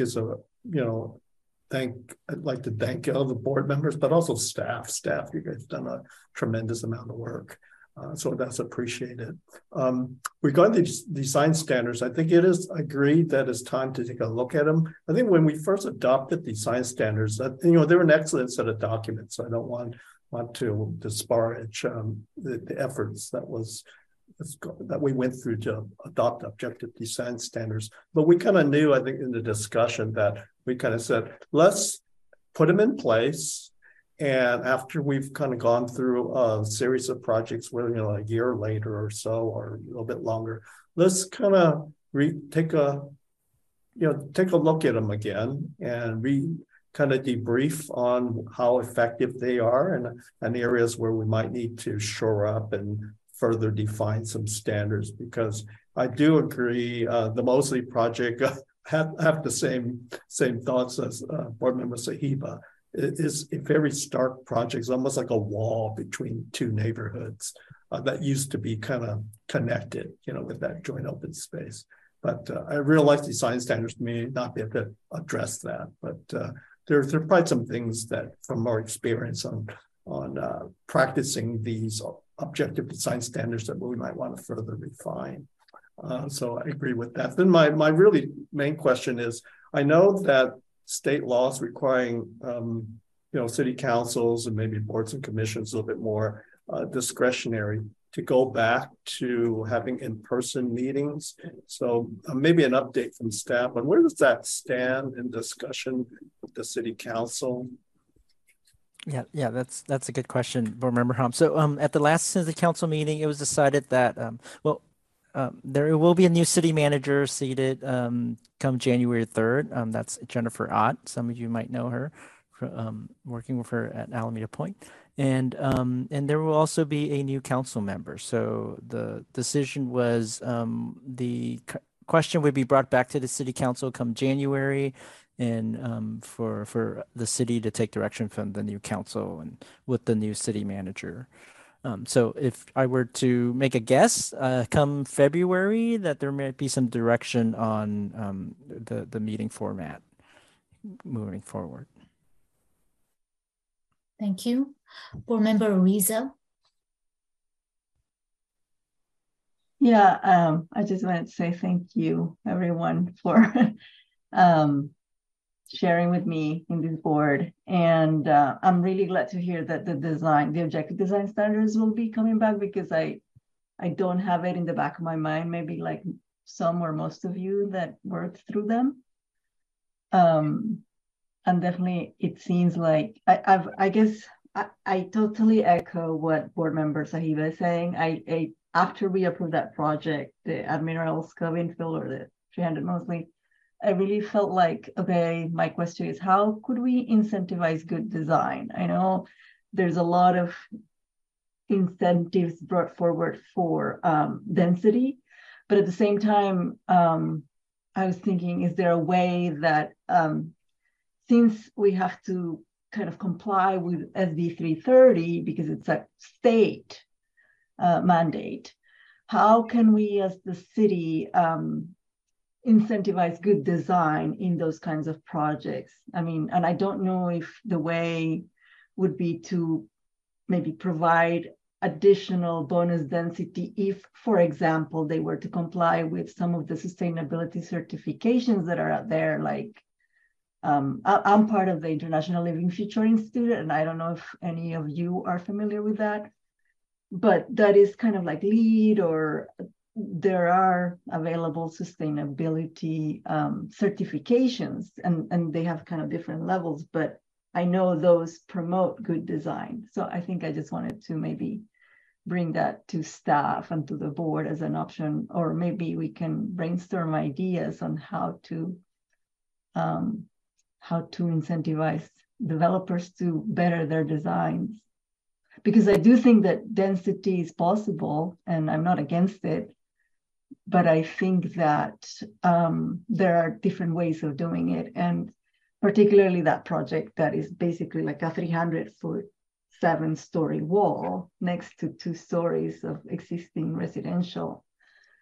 It just doesn't sit well with me. It just feels like the projects of the 70s, which is, 50 years ago. So that's of a question mark of, is there a way that we can create ways to make developers do better design?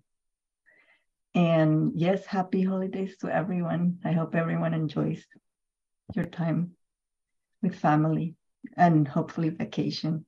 Thank you. Thank you. Board Member Cisneros.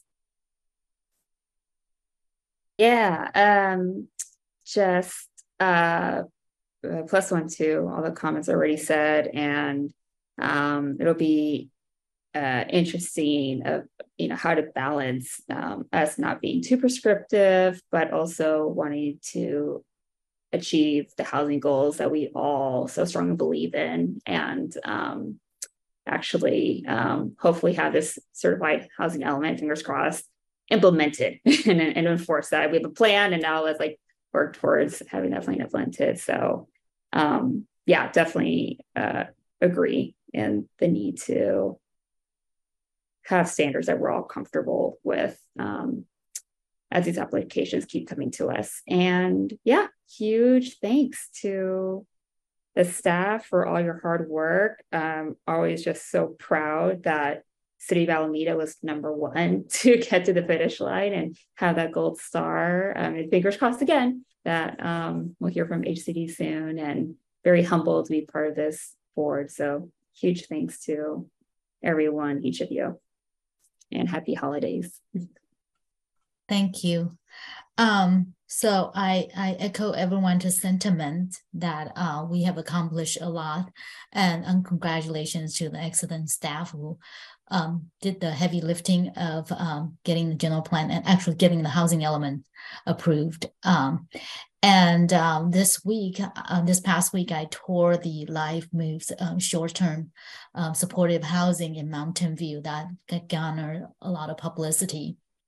And the data we got was ever since that project was opened, Mountain View has seen a reduction in their homelessness by 40%. And that is significant. And so I am very anxious and waiting to see when our Dignity Village opens as well and see the transformation it will bring. And that ties back to housing element, because in our housing element, we specifically address supportive housing. However, in Mountain View, they exclude that in the housing element. Supportive housing was not part of that RHNA solution. So yeah, the city manager was there, and he just shakes his head, said, no, that was not part of it. So kudos to everyone to have the foresight to include that in our housing element. And also I thank you, Board Member Teague, to bring back, to raise that objective standard now that is being tested. It has been tested. It's time to reevaluate. So if the staff is open to, has the time, we can use that January meeting to review that. Also, I would like to see or maybe review what our entitlements checklist is, because I feel like a lot of information are missing, and the staff ended up having to do the research to make sure that the application is complete. And also, like today's the 3D view, I would like to see some of those views with adjacency, not just a standalone 3D view, but how does it play into the context of the neighborhood? And that was missing in today's package. So if you're open to it, we would like to see, maybe review with staff, that what does the board want to see in the entitlements package, so we are receiving a complete application. Yeah, if I may just respond to that, absolutely. And as staff is working on the housing element, and we've heard a lot of the feedback from the community concerned about interfaces and new development projects, we've always said that where the rubber meets the road is the design review standards. And so staff has always been preparing to come back with those. We've had also a historical advisory board review over the past year about the standards. So we'd like to summarize that and bring that back.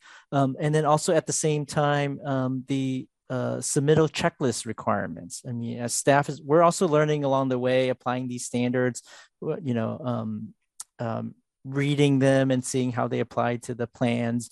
And we're also realizing that, our old submittal checklists might not work. And so, for example, the percentage and the facade, variation, I think that's something that we want the developer's architect to provide us with those calculations. Even though we do the work ourselves, it would be easier if they provide an exhibit, and then that would facilitate the board's review for compliance. So yeah, we'll definitely try to bring that back early in the year, and just do a workshop with the planning board. So we'll have the standards as well as, and there are two sets of standards, the standards that we adopted for multifamily review, as well as those for the smaller single family and duplexes that were adopted afterwards. And then we can also provide the board with our current submittal checklist requirements.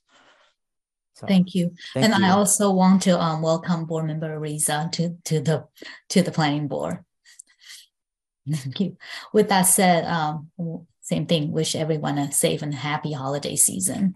Now moving on, we're not done yet. Moving on to oral communications. Do we have any public speakers that would like to address the board on topics not on the agenda? Currently, no one is raising their hands. Okay. Seeing none. Sorry, Christopher Buckley just raised his hand. Mr. Buckley.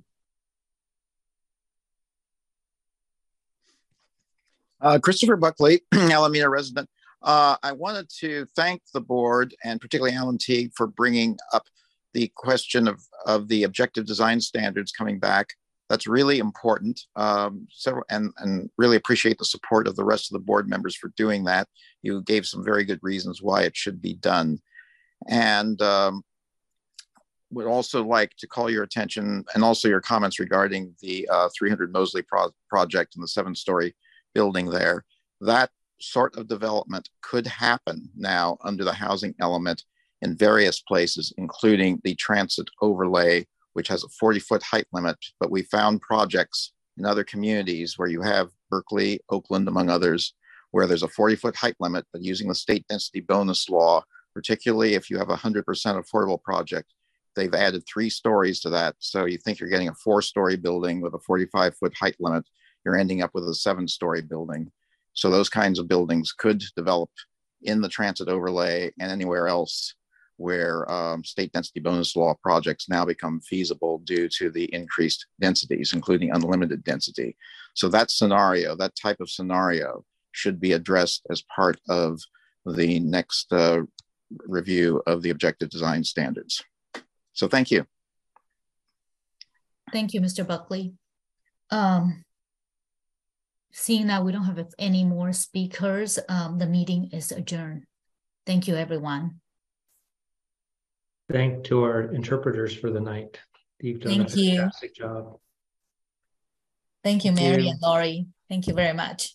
Happy Good night. holidays, everyone. Happy holidays. Bye. Thank you all.